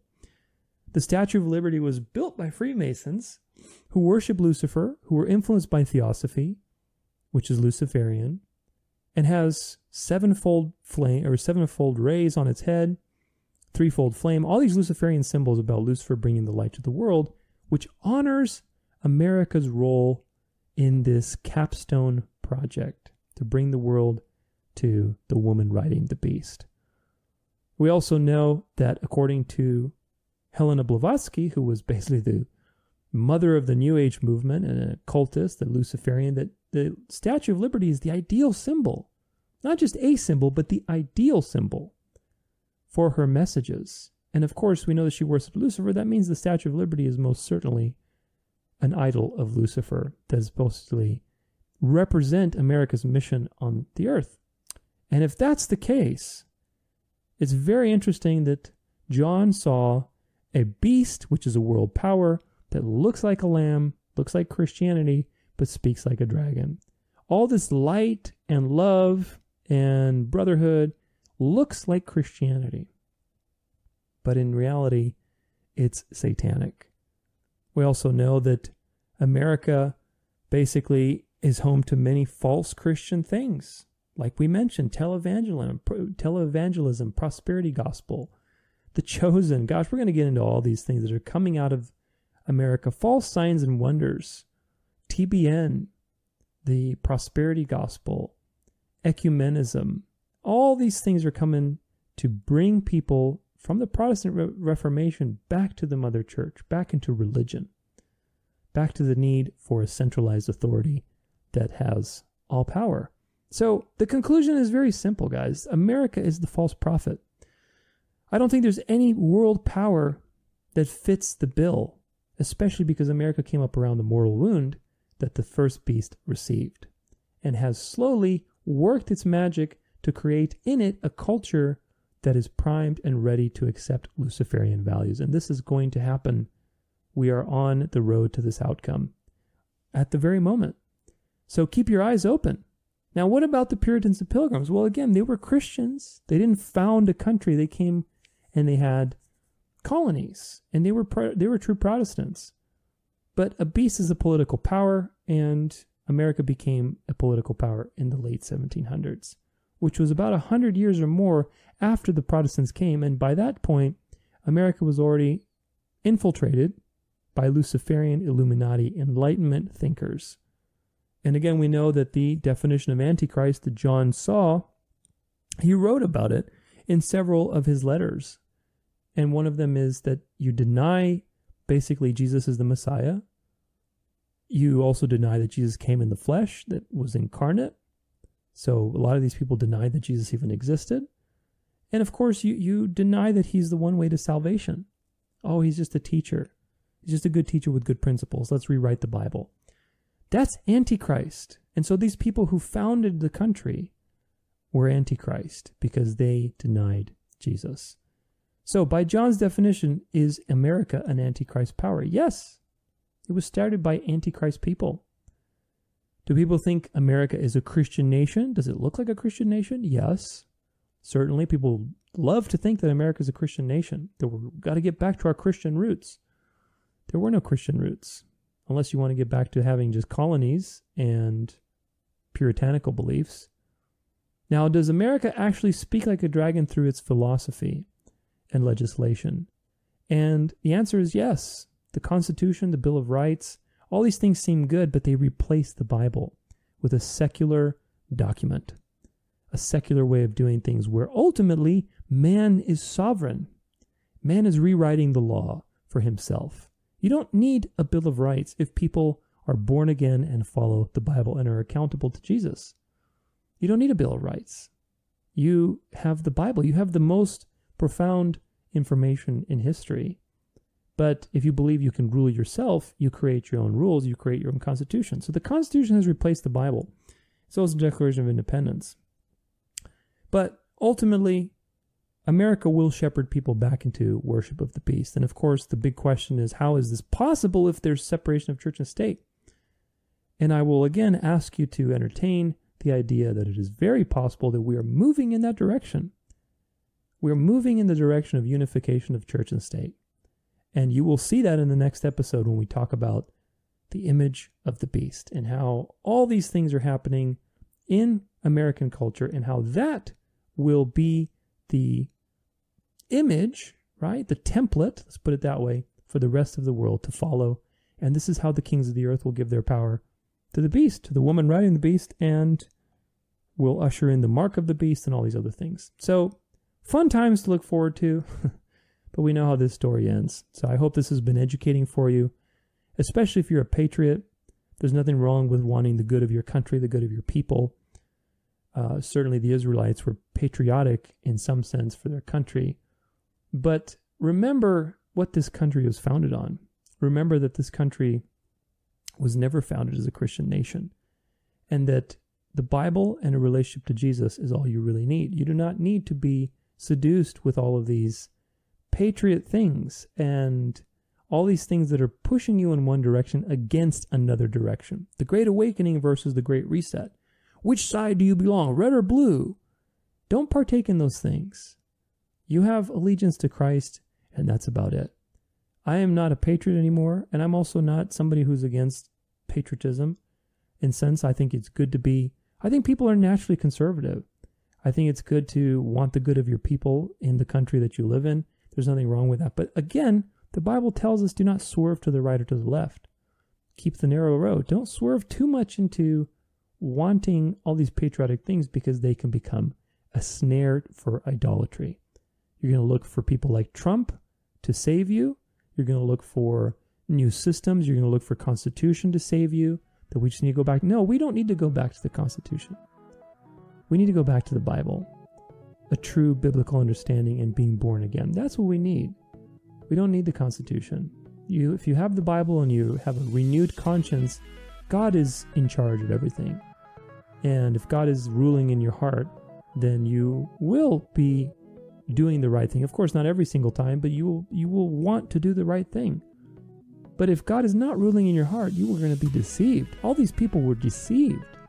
They thought they could rule themselves. They thought they were coming up with these clever systems to, rule the behavior of man and to help usher in this enlightenment age. But they were deceived. The heart is desperately wicked. You cannot lean on your own understanding.